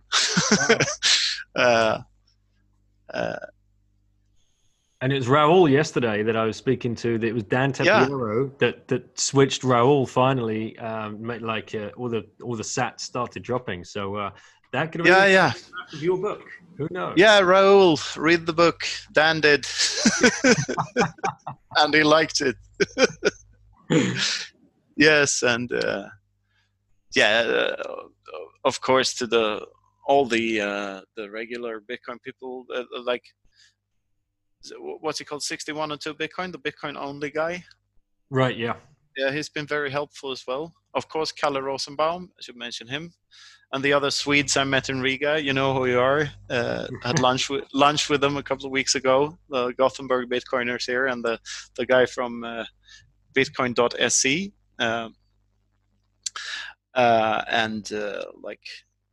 What more shout outs? Like yeah, thanks to Giacomo Succo for reading the book and liking it. And I don't know if Seyfedin has read it yet. I met him in Riga, and he's got a copy of it. And he said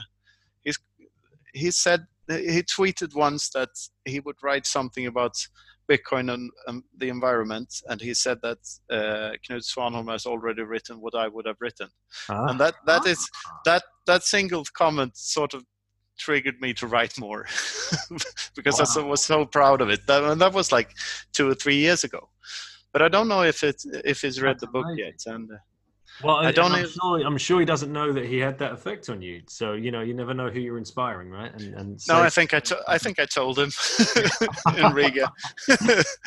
Yeah, and of course all the translators. I mean, I'm so that's one thing that I'm so grateful for with this community. Like the people in Finland. Thomas Brand is the name of the translator there, and Volker Herminghaus in Deutschland, who translated it into German. Those guys were really friendly, and there are a couple of other translations underway. I won't give out those names before they're done, but there's like a Polish one, a Russian one, a Spanish one, and an Italian one coming up. Congratulations, that's crazy. Yeah, I'm so happy about this. I never yeah, it seems to be working. That's crazy. That's incredible. That's wow. Yeah, and I gave Dan Held a book. I don't know if he's read it yet. I'd really like to know that if he did. Yeah, what more shout outs? Well, where should people find you? Where should people find the book? I mean, that's obviously the main reason. Let's get as many copies of this book in people's hands as possible. Yeah, of course. Yeah, they can find me on Twitter. I'm at Knut Svanholm on Twitter. I thought you were going to say you're at Officer Cunt, but that's not the case. No, I haven't opened that account yet. Don't steal it from me. That's an instant ban. I believe. I don't think Jack's going to allow that one. No. Jack, that's the guy. I think he's already a Bitcoin. He should keep on doing what he's doing. I really like him. His approach to this is so much better than all the other ones. I guess he has to fight all this censorship thing. But the thing about it is, Twitter is still a private company. It's not a government thing. So it is censorship in a way, but it's his platform, and we upload things into it, and he can do with it whatever he likes. Like where do you draw the line? Here's another couple of toes to step. I won't go into the whole censorship debate. This is bullshit. And I'll get on with the shout-outs. They can find my book on Amazon. A paperback, a Kindle, and an audiobook version is available, and read by Guy Swan. Who's an excellent reader of Bitcoin books and articles. And the book is also available for free on his podcast. He reads it in 5 episodes and comments on it. His comments are great. I love listening to his comments and his thoughts. About your topic. Yeah, it's like, he opened my mind on a couple of the subjects even more when I heard the comments on it. And let me just scroll through my Twitter feed here. So I'm not. Of course. Shout out to Hodlonaut. Already said that. Like Fractal Encrypt. You know this guy? Oh, that piece of work is just incredible. Yeah, jaw dropped when I saw that sovereignty through mathematics was in that thing. I couldn't. I was speechless. I couldn't believe it. So if you haven't seen the Bitcoin full node statue from Fractal Encrypt, you should definitely check it out. And it's a prototype at this point, as I understand it, of a fully functional Bitcoin full node. But right now there aren't little LED screens on it, but there's just everything is just written on it, like current hash and like block height and whatever. It's not really a functioning thing yet, but it will be. So right now it's just a piece of art, but it's a really, really beautiful thing. Very, very trippy and mathematical at the same time, whatever that means. No, it's incredible. It is incredible. I urge anybody to go and check that out. Yeah. And who else here?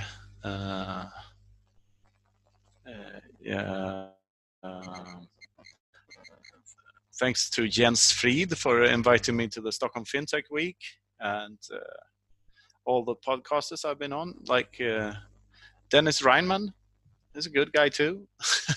That's in Riga. There's so many of them. There's a new book from this Besant Denier, Emil Sandstedt. That's another Swede who's written a book about the history of money. He's an old Bitcoiner too, and I had some contact with him. And good luck to him with his book. I'd like to see more from this Joni Appelberg. Do you know this guy? No. Another Swede who used to make little explainer videos about Bitcoin, sketch videos. They're really, really excellent stuff, but he's not doing very many of them at the moment. He's a doctor, I believe, so I guess he's busy. And yeah, with coronavirus. Yeah. God, no, we're not going down that rabbit hole. No.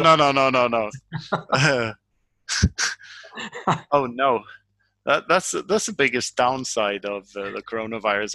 Joni won't be able to do as much videos as me. Yes. What else do we have?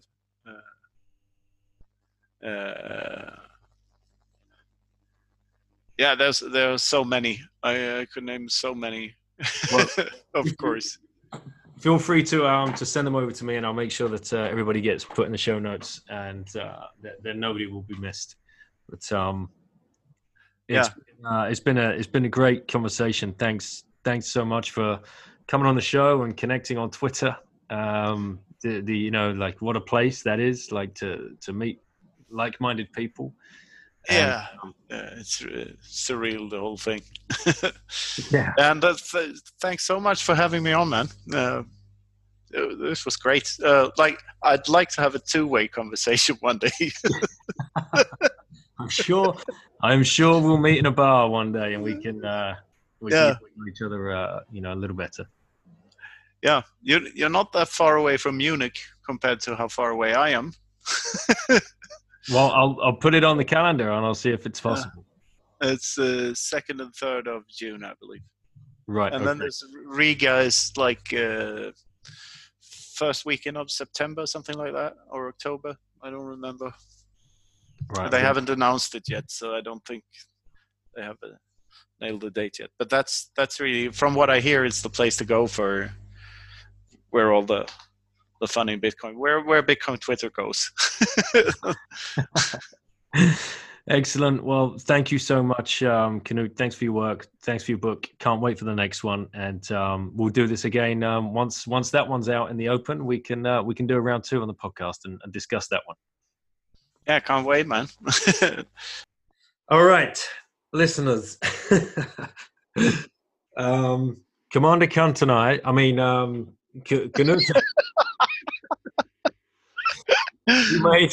We made the newbie podcasters era of stopping record, and we hung out on Zoom a little more and carried on drinking and got into more rabbit holes. During that time, we realized that during the time of recording, Bitcoin tanked about $750. Was that right, Knut? Was it that much? Yeah. It was like we realized we hadn't looked at a price all day, and it was down to 9,400. So that was a nice little bonus. Yes, and just to let you know, not many people know this, but this is actually the last time ever that Bitcoin will be under 10K US dollars. So this is your chance, newbies. Just get your hands on as many sets as possible, because you will not get another chance like this. And this has been true 5 times already. So why shouldn't it be true again? I feel another hat tip to Hodlernaut coming out at this. Yeah. Shout out to Mr. Space Cat. I have a Mr. Space Cat cutout here. Yeah, let me show you that. Wait a minute.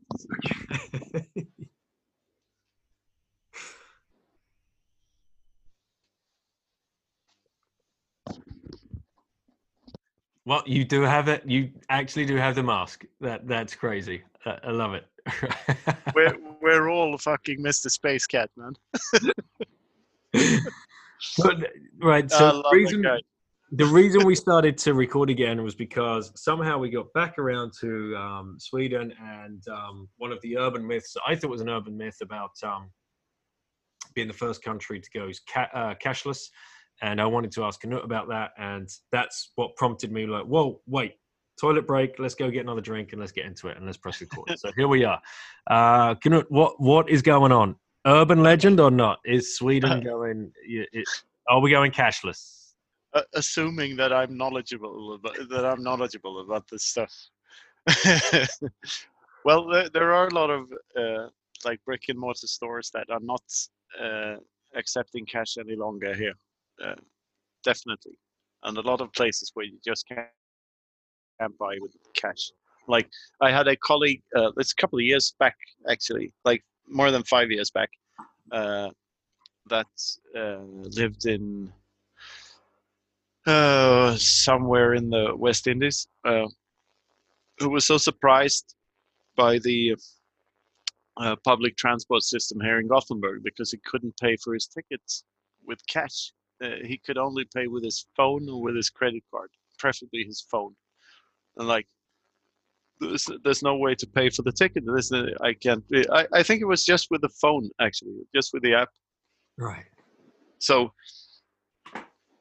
and that's that sort of direction. If you want to know where that leads, just look at China and what's happening there now. And like, yeah. Everyone is paying, like the weird shit that is going on in China right now. Now I'm not talking about Sweden. I'm talking about China. But the thing is, I see this cashless society thing. Like, this is the worst possible dystopian like path we can take.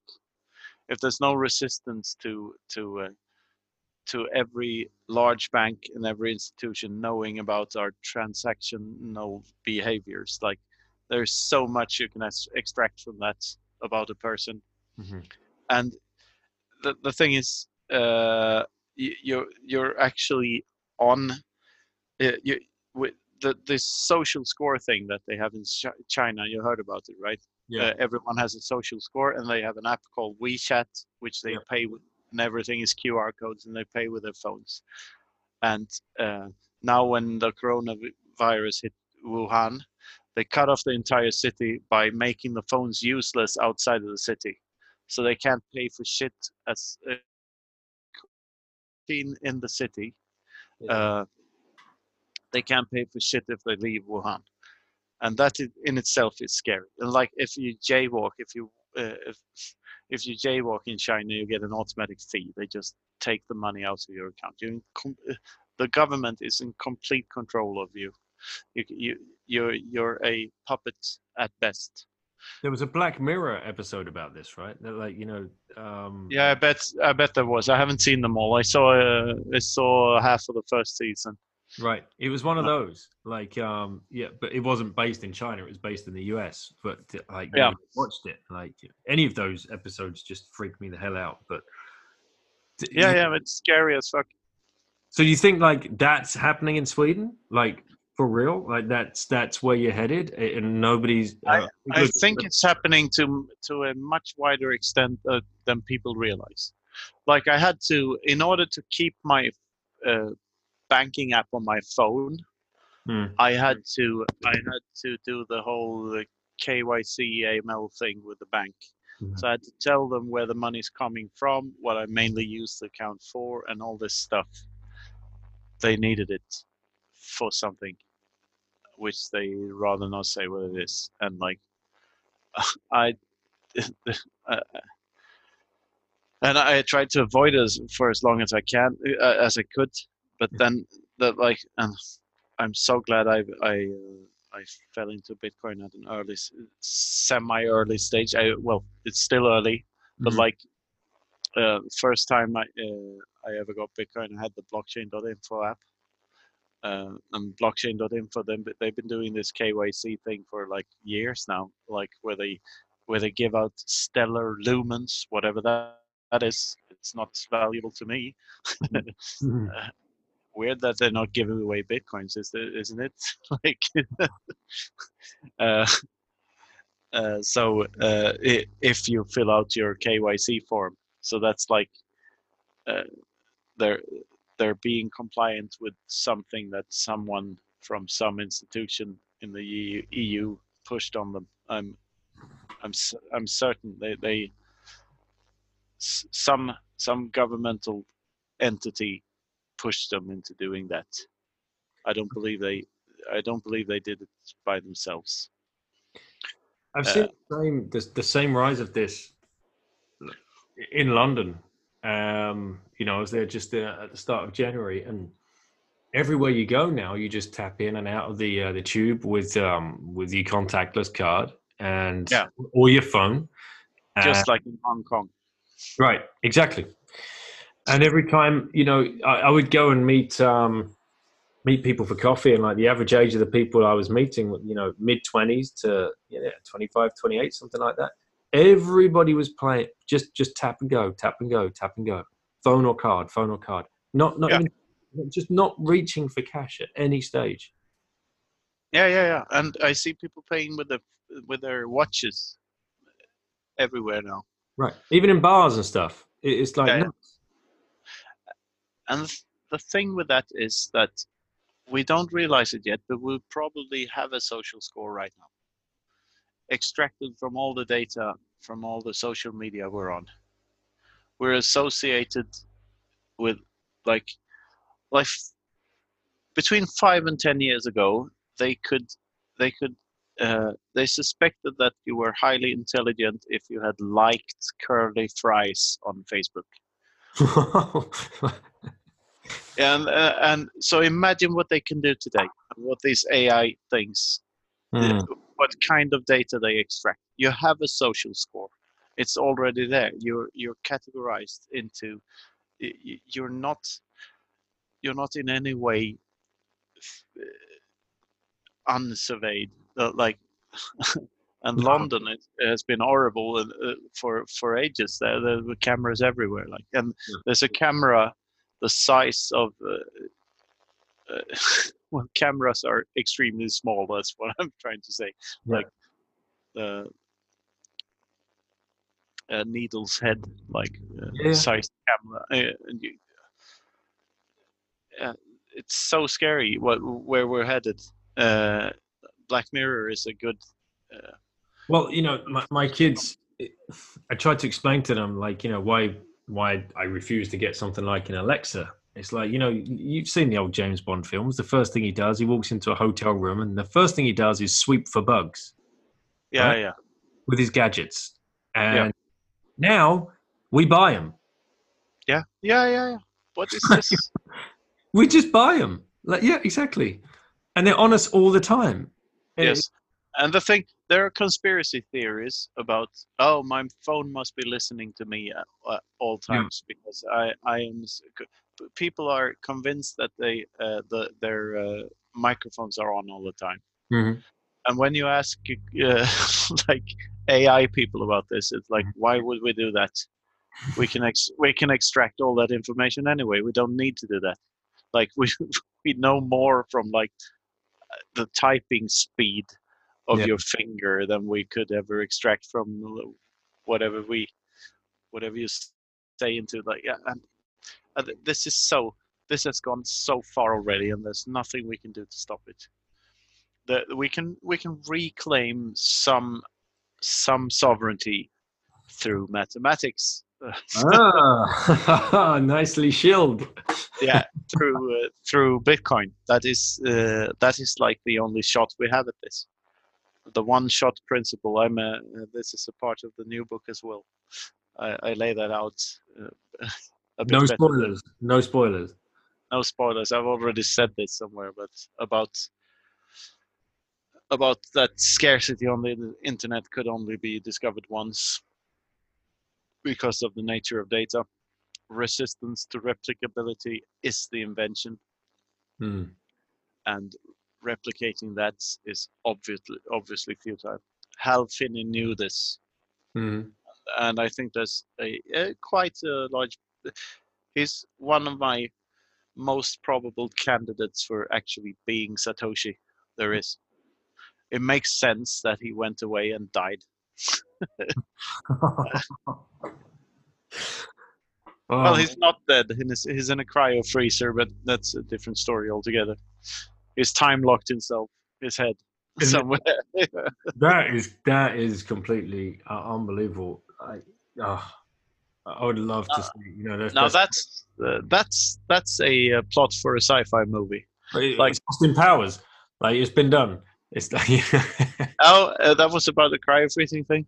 Yeah. I don't remember that. Yeah, but this is the story. Let me just rant on about this. Hal Finney's head gets attached to some sort of robot like 500 years into the future. Right. And people are living in citadels, and there are some time-locked bitcoins that are in the bottom of the ocean because they were all lost in a tragic boating accident, and he needs to use his cybernetic body in order to find. I mean, there's so much to do there. Yeah, I said no spoilers. You've just given away the whole book. No, I've given away an idea to someone else. So if you're Isaac Asimov 2.0, please write this novel. Right. Well, we've definitely got to call it a night now. But thanks for talking about like the cashless society and I didn't. I was missing the point there. I know in Germany there's a big resistance to the cashless society, and people insist on buying stuff with cash. And there's something like that going on with senior citizens here, but unfortunately, like they just made new bills, like they reprinted all the money, and you had to cash in the old ones and get new ones, and like. Right. Exactly. When I see fiat is just worthless. Yeah. The thing is that there was a video on Twitter some time ago with a money printing press just going like scary. See that? Yep. I said, how many people that see that? Oh, I showed my kids. I made every single one of my kids watch that. Yeah. And think about what you're seeing. Yep. It's not just this is how money is made. Oh, they're made in a factory. Of course they are, because we have no. They're printing more money. Yep. There shouldn't be more of it ever. Yep.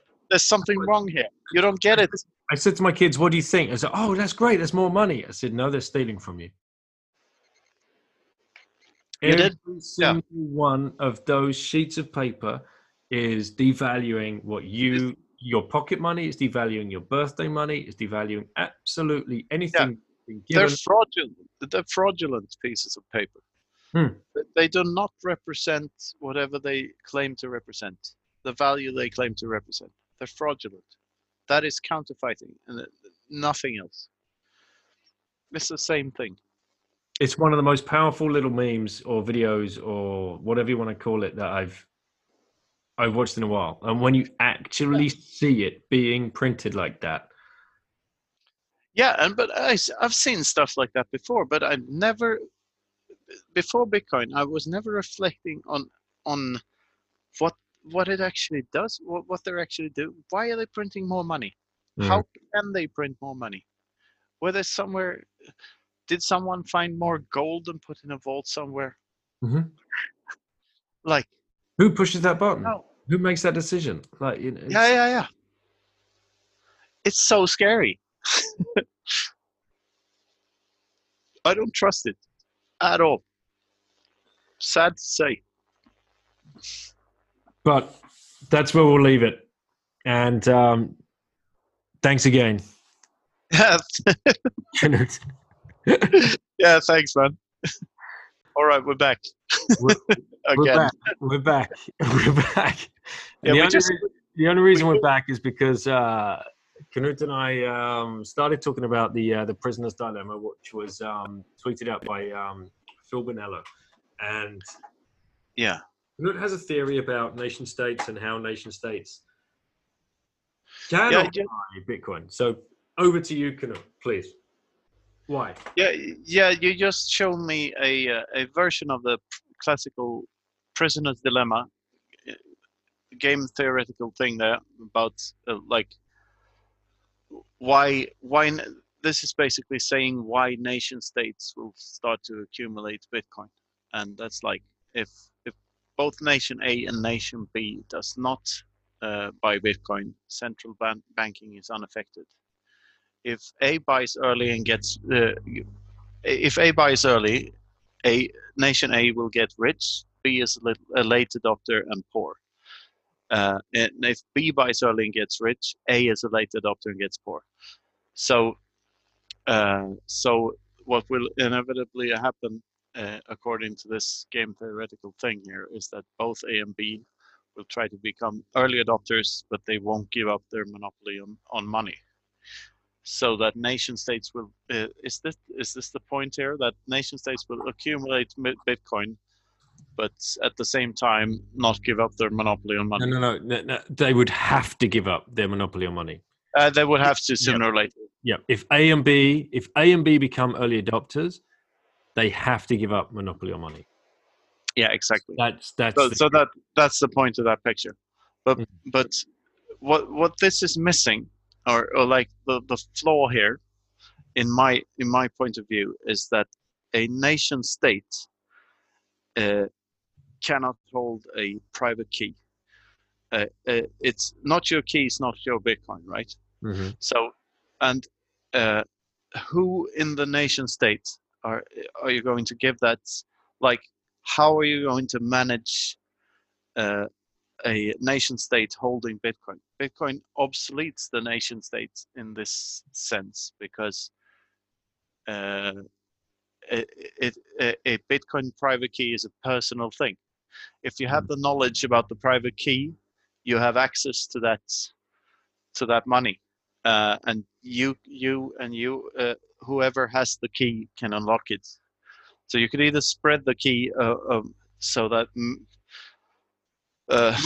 What you're kind of trying to say is there's a single point of failure. It's like, like who holds the keys to like the nuclear missiles sort of thing. Yeah, there's an inevitable single point of failure, and even if you divide it up into like subsets, like so an institution of some kind has, like, each person in the institution has this and this amount of Bitcoin,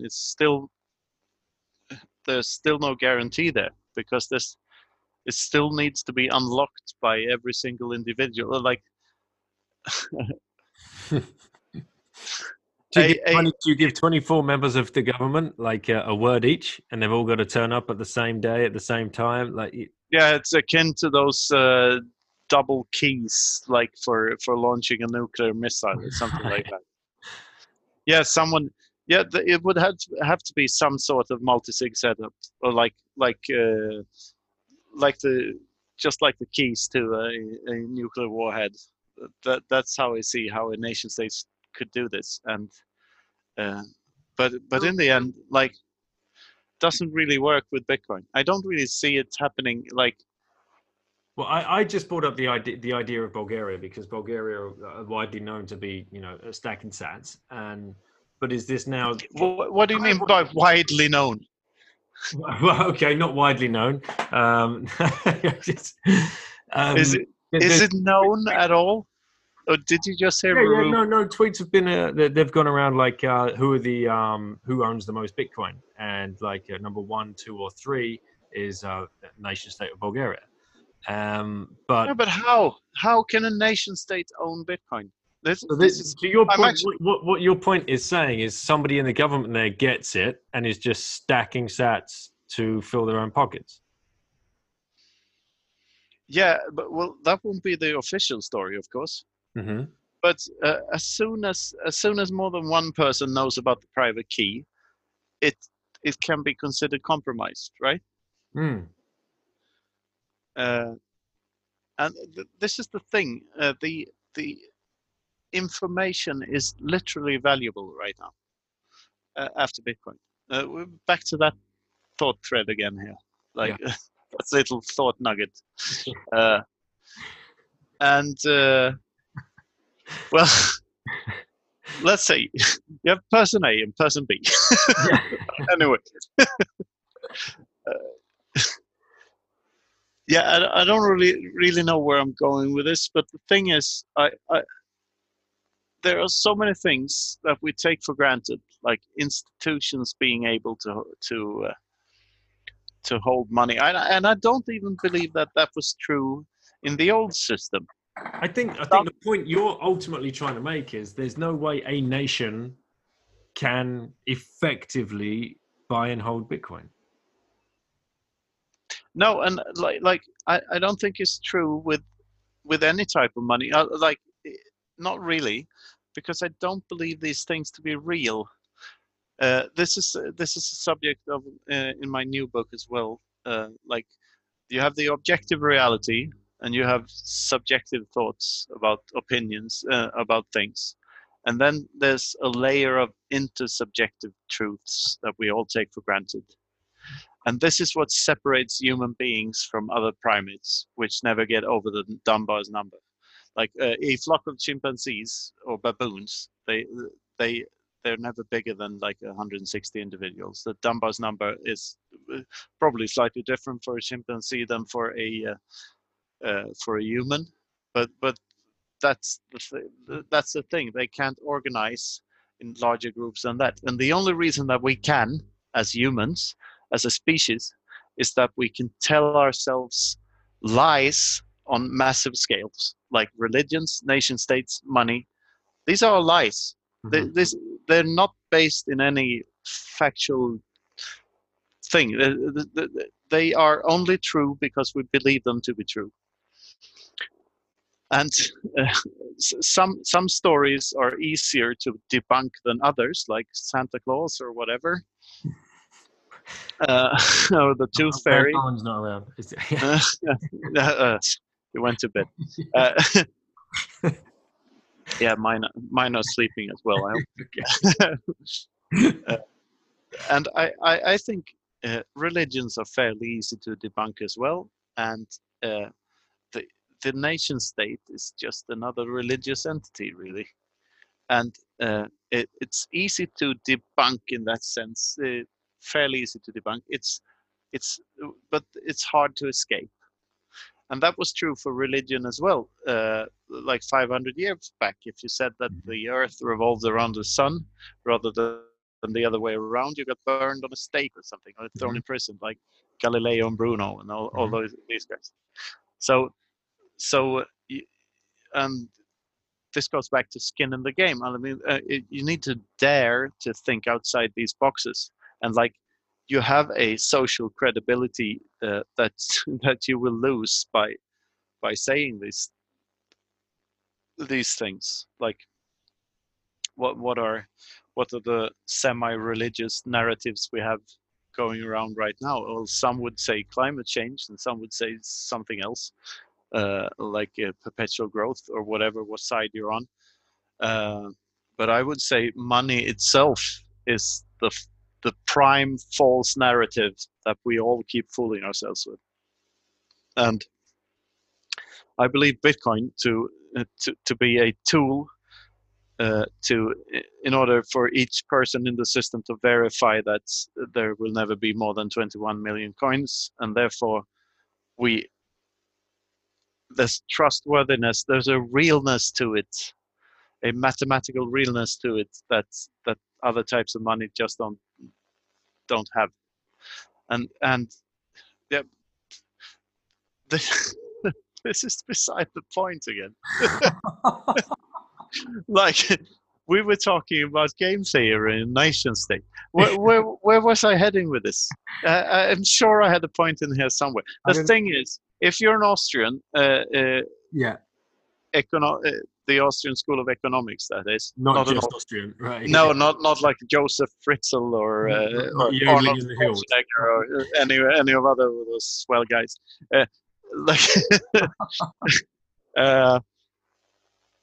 Then you don't really believe that you can tax a company, because someone ultimately has to pay. Someone has to put in the work somewhere down the line, and it's always the people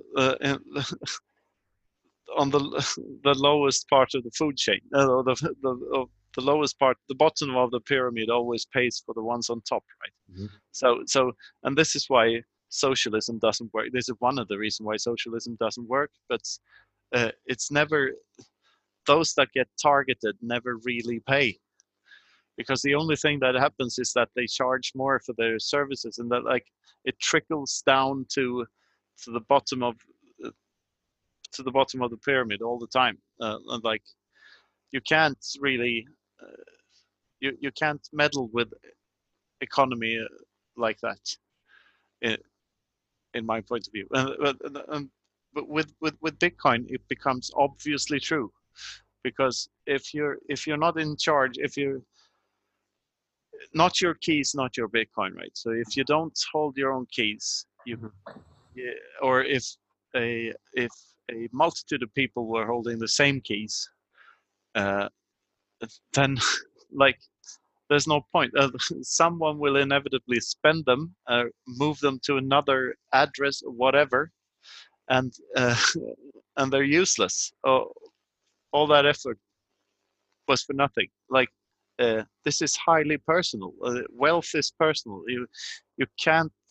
The fact that you can't take it this changes the entire narrative we have about money. And this is a thought that has been both bothering me, and I've been very, very interested in it. Like, is Bitcoin money, or is it something else? Is it an asset? Like I believe it to be so much better than money.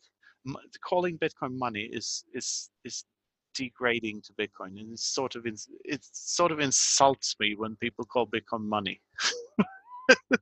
Because every predecessor to Bitcoin that we have called money has been so lousy at being money. Like, it has never been able to store value properly, and like, and you can't really store value because value is a subjective thing. Like, yeah. So I lost my train of thought here, but I think I laid it out. We have to think of a new word for Bitcoin other than money. Like, maybe Bitcoin. Just leave it as Bitcoin. Like, brilliant. There's the marketing genius of Bitcoin is that. No, but the thing is, we shouldn't invent other words, because they will be applied to shitcoins and to copycats and to like this word blockchain technology, which I hate, right? And the word crypto, which is so ridiculous. That's such fintech. Should we throw fintech in there as well? Yeah, fintech. Yeah, I was a keynote speaker at Stockholm FinTech Week last week, so I shouldn't maybe bash the word fintech too much, but it has a certain ring to it, for sure. Yeah. We've been talking about triggering a lot of people tonight, and then you bring up Galileo, and I don't think anyone's triggered anyone. Like, if there's anybody that's triggered anybody as much as, like, it was him, right? He was the ultimate trigger. So I don't think you've got too much to worry about. No. Galileo is fine. I think the official excuse for Galileo from the Vatican came in 1991. Wow. Like, all right, sorry. He was right. We were wrong. this part about stopping the sun for an hour in the Bible, it was Bitcoin has our mistake. It wasn't literal. It was metaphorical. Whatever. Bitcoin's got a pretty long runway then. Holy shit. And you got a pretty long interview to edit. Yeah. You know what? I was thinking, oh, this is going to be a long edit. I don't think I'm going to edit a word. I just think I'm going to put it all down. Like, Oh well, social suicide. this might become one of those interviews that people are still listening to in 5 years' time. Well, I'm sure whoever runs into you at the next conference, if they listen to this interview, they're going to come up and they're going to keep asking you questions because they're clearly, it's. Why don't you ever let him speak? I don't want to speak because listening to what is in your mind is incredible. Like, how do you walk around with this stuff? Honestly, how do you walk around with this stuff trapped in your mind with like? I ask myself that very question every day. What are your outlets? My outlets? Yeah, like, who can like you are right now. Yeah. That's why we've been on a call for like almost 4 hours. But like, like otherwise, like it's very frustrating to not. Well, my brothers, of course. Poor bastards.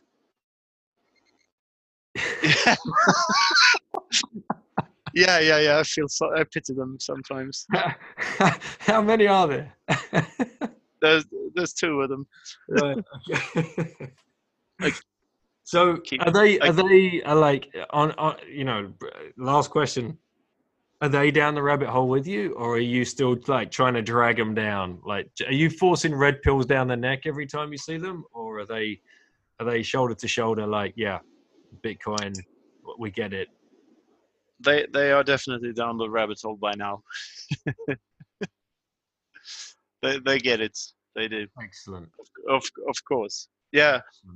That's great to hear, because we all suffer trying to bring our loved ones into it, and when that's but then again, like the scarcest asset of all is time, right? And everyone is short on time, and we're all in different phases of our lives at all times, and like you only have that much time and willpower to really delve into this, and I don't believe they have as much of a I tend to really deep like I was a big Frank Zappa fan in my early 20s, and I bought 50 physical CDs, like his entire fucking catalog. All my fucking salary went to buying Frank Zappa CDs.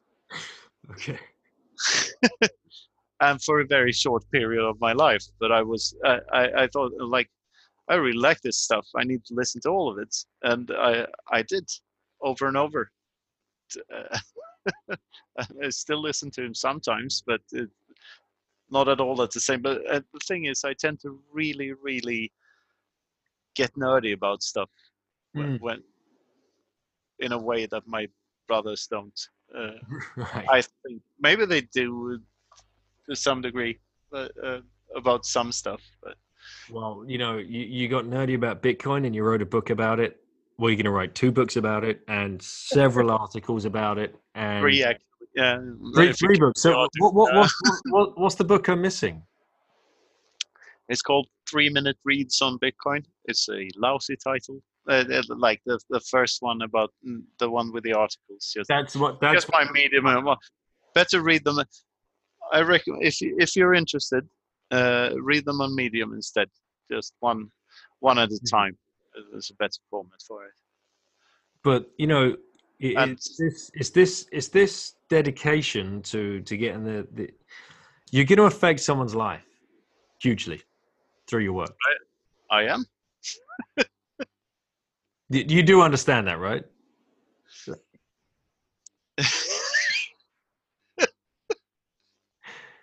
So someone's going to read all they already have. Has anyone ever told you that yet?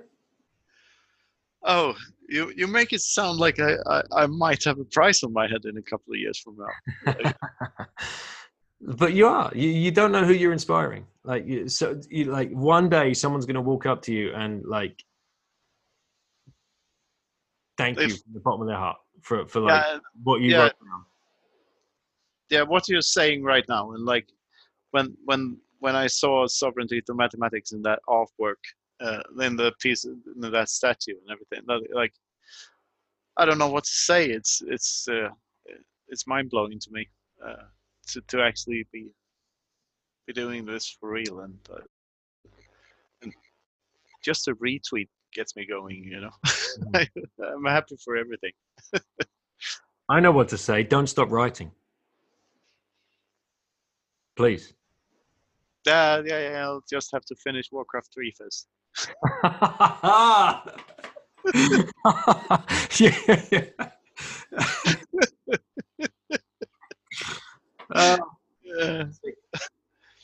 Absolutely classic. High time preference comment right at the death. Like, no, dude. Yeah. Oh, dear. All right, man. Well, let's. All right. If time is our scarcest asset, let's let the listeners off the hook now, and you know, and end. Yeah, we're spending it. It was an endless resource. Like, just giving it away. Now, on the serious side, it was really, really good talking to you, man. And I'm sure we'll chat again, and we'll keep contact on Twitter and everything. And like, absolutely. Thanks so much for letting me rant on and listening to the whole thing. I'm sure. You know, I look forward to releasing this episode, and thank you, Knut, and thanks for your work. And I look forward to meeting you in person and seeing you on the Twitters. Have a great evening. Same to you. Bye. Well, listeners, I hope you're still with us. I know that was a bit of a marathon session. That's definitely the longest podcast that I've recorded as yet. That was almost 2.5 hours long. Really hope you got all the way through it. Really hope you had fun listening to Knut and I dive into some of those rabbit holes and his take on things. And I really hope you kind of grasp exactly like Knut's personality and how he just thinks like about everything to like the nth degree. You know, that there's so much going on in his mind, and having this conversation with him was a real privilege. And seeing him work through some of the questions and like the way he gets to the answer and his feelings is very unique. And I can't wait to stand in front of him and meet him face to face and have a beer with him and discuss in depth more of some of these issues and problems that you know, he believes that Bitcoin is going to face. Bitcoin is facing and is going to solve. Please read his book. Like, it's amazing. I think you'd really, really enjoy it. So glad he wrote it. You know, this is trying to get these thoughts and these feelings out in a language that is not your own is so difficult. That, you know, I'm just amazed more and more each time I listen to some of these people that are coming on the show. I thank you for sticking with it this long. Please make sure you support the show by retweeting or sharing or just talking about it with your friends. And let's try and keep spreading the message. Thanks so much again for Knut for coming on and sharing this. And I look forward to his next book. I really do. Take care. Have a great morning, afternoon, or evening, wherever you are in the world. And thank you for listening. Find me at Princey1976 on Twitter. Take care. Bye-bye.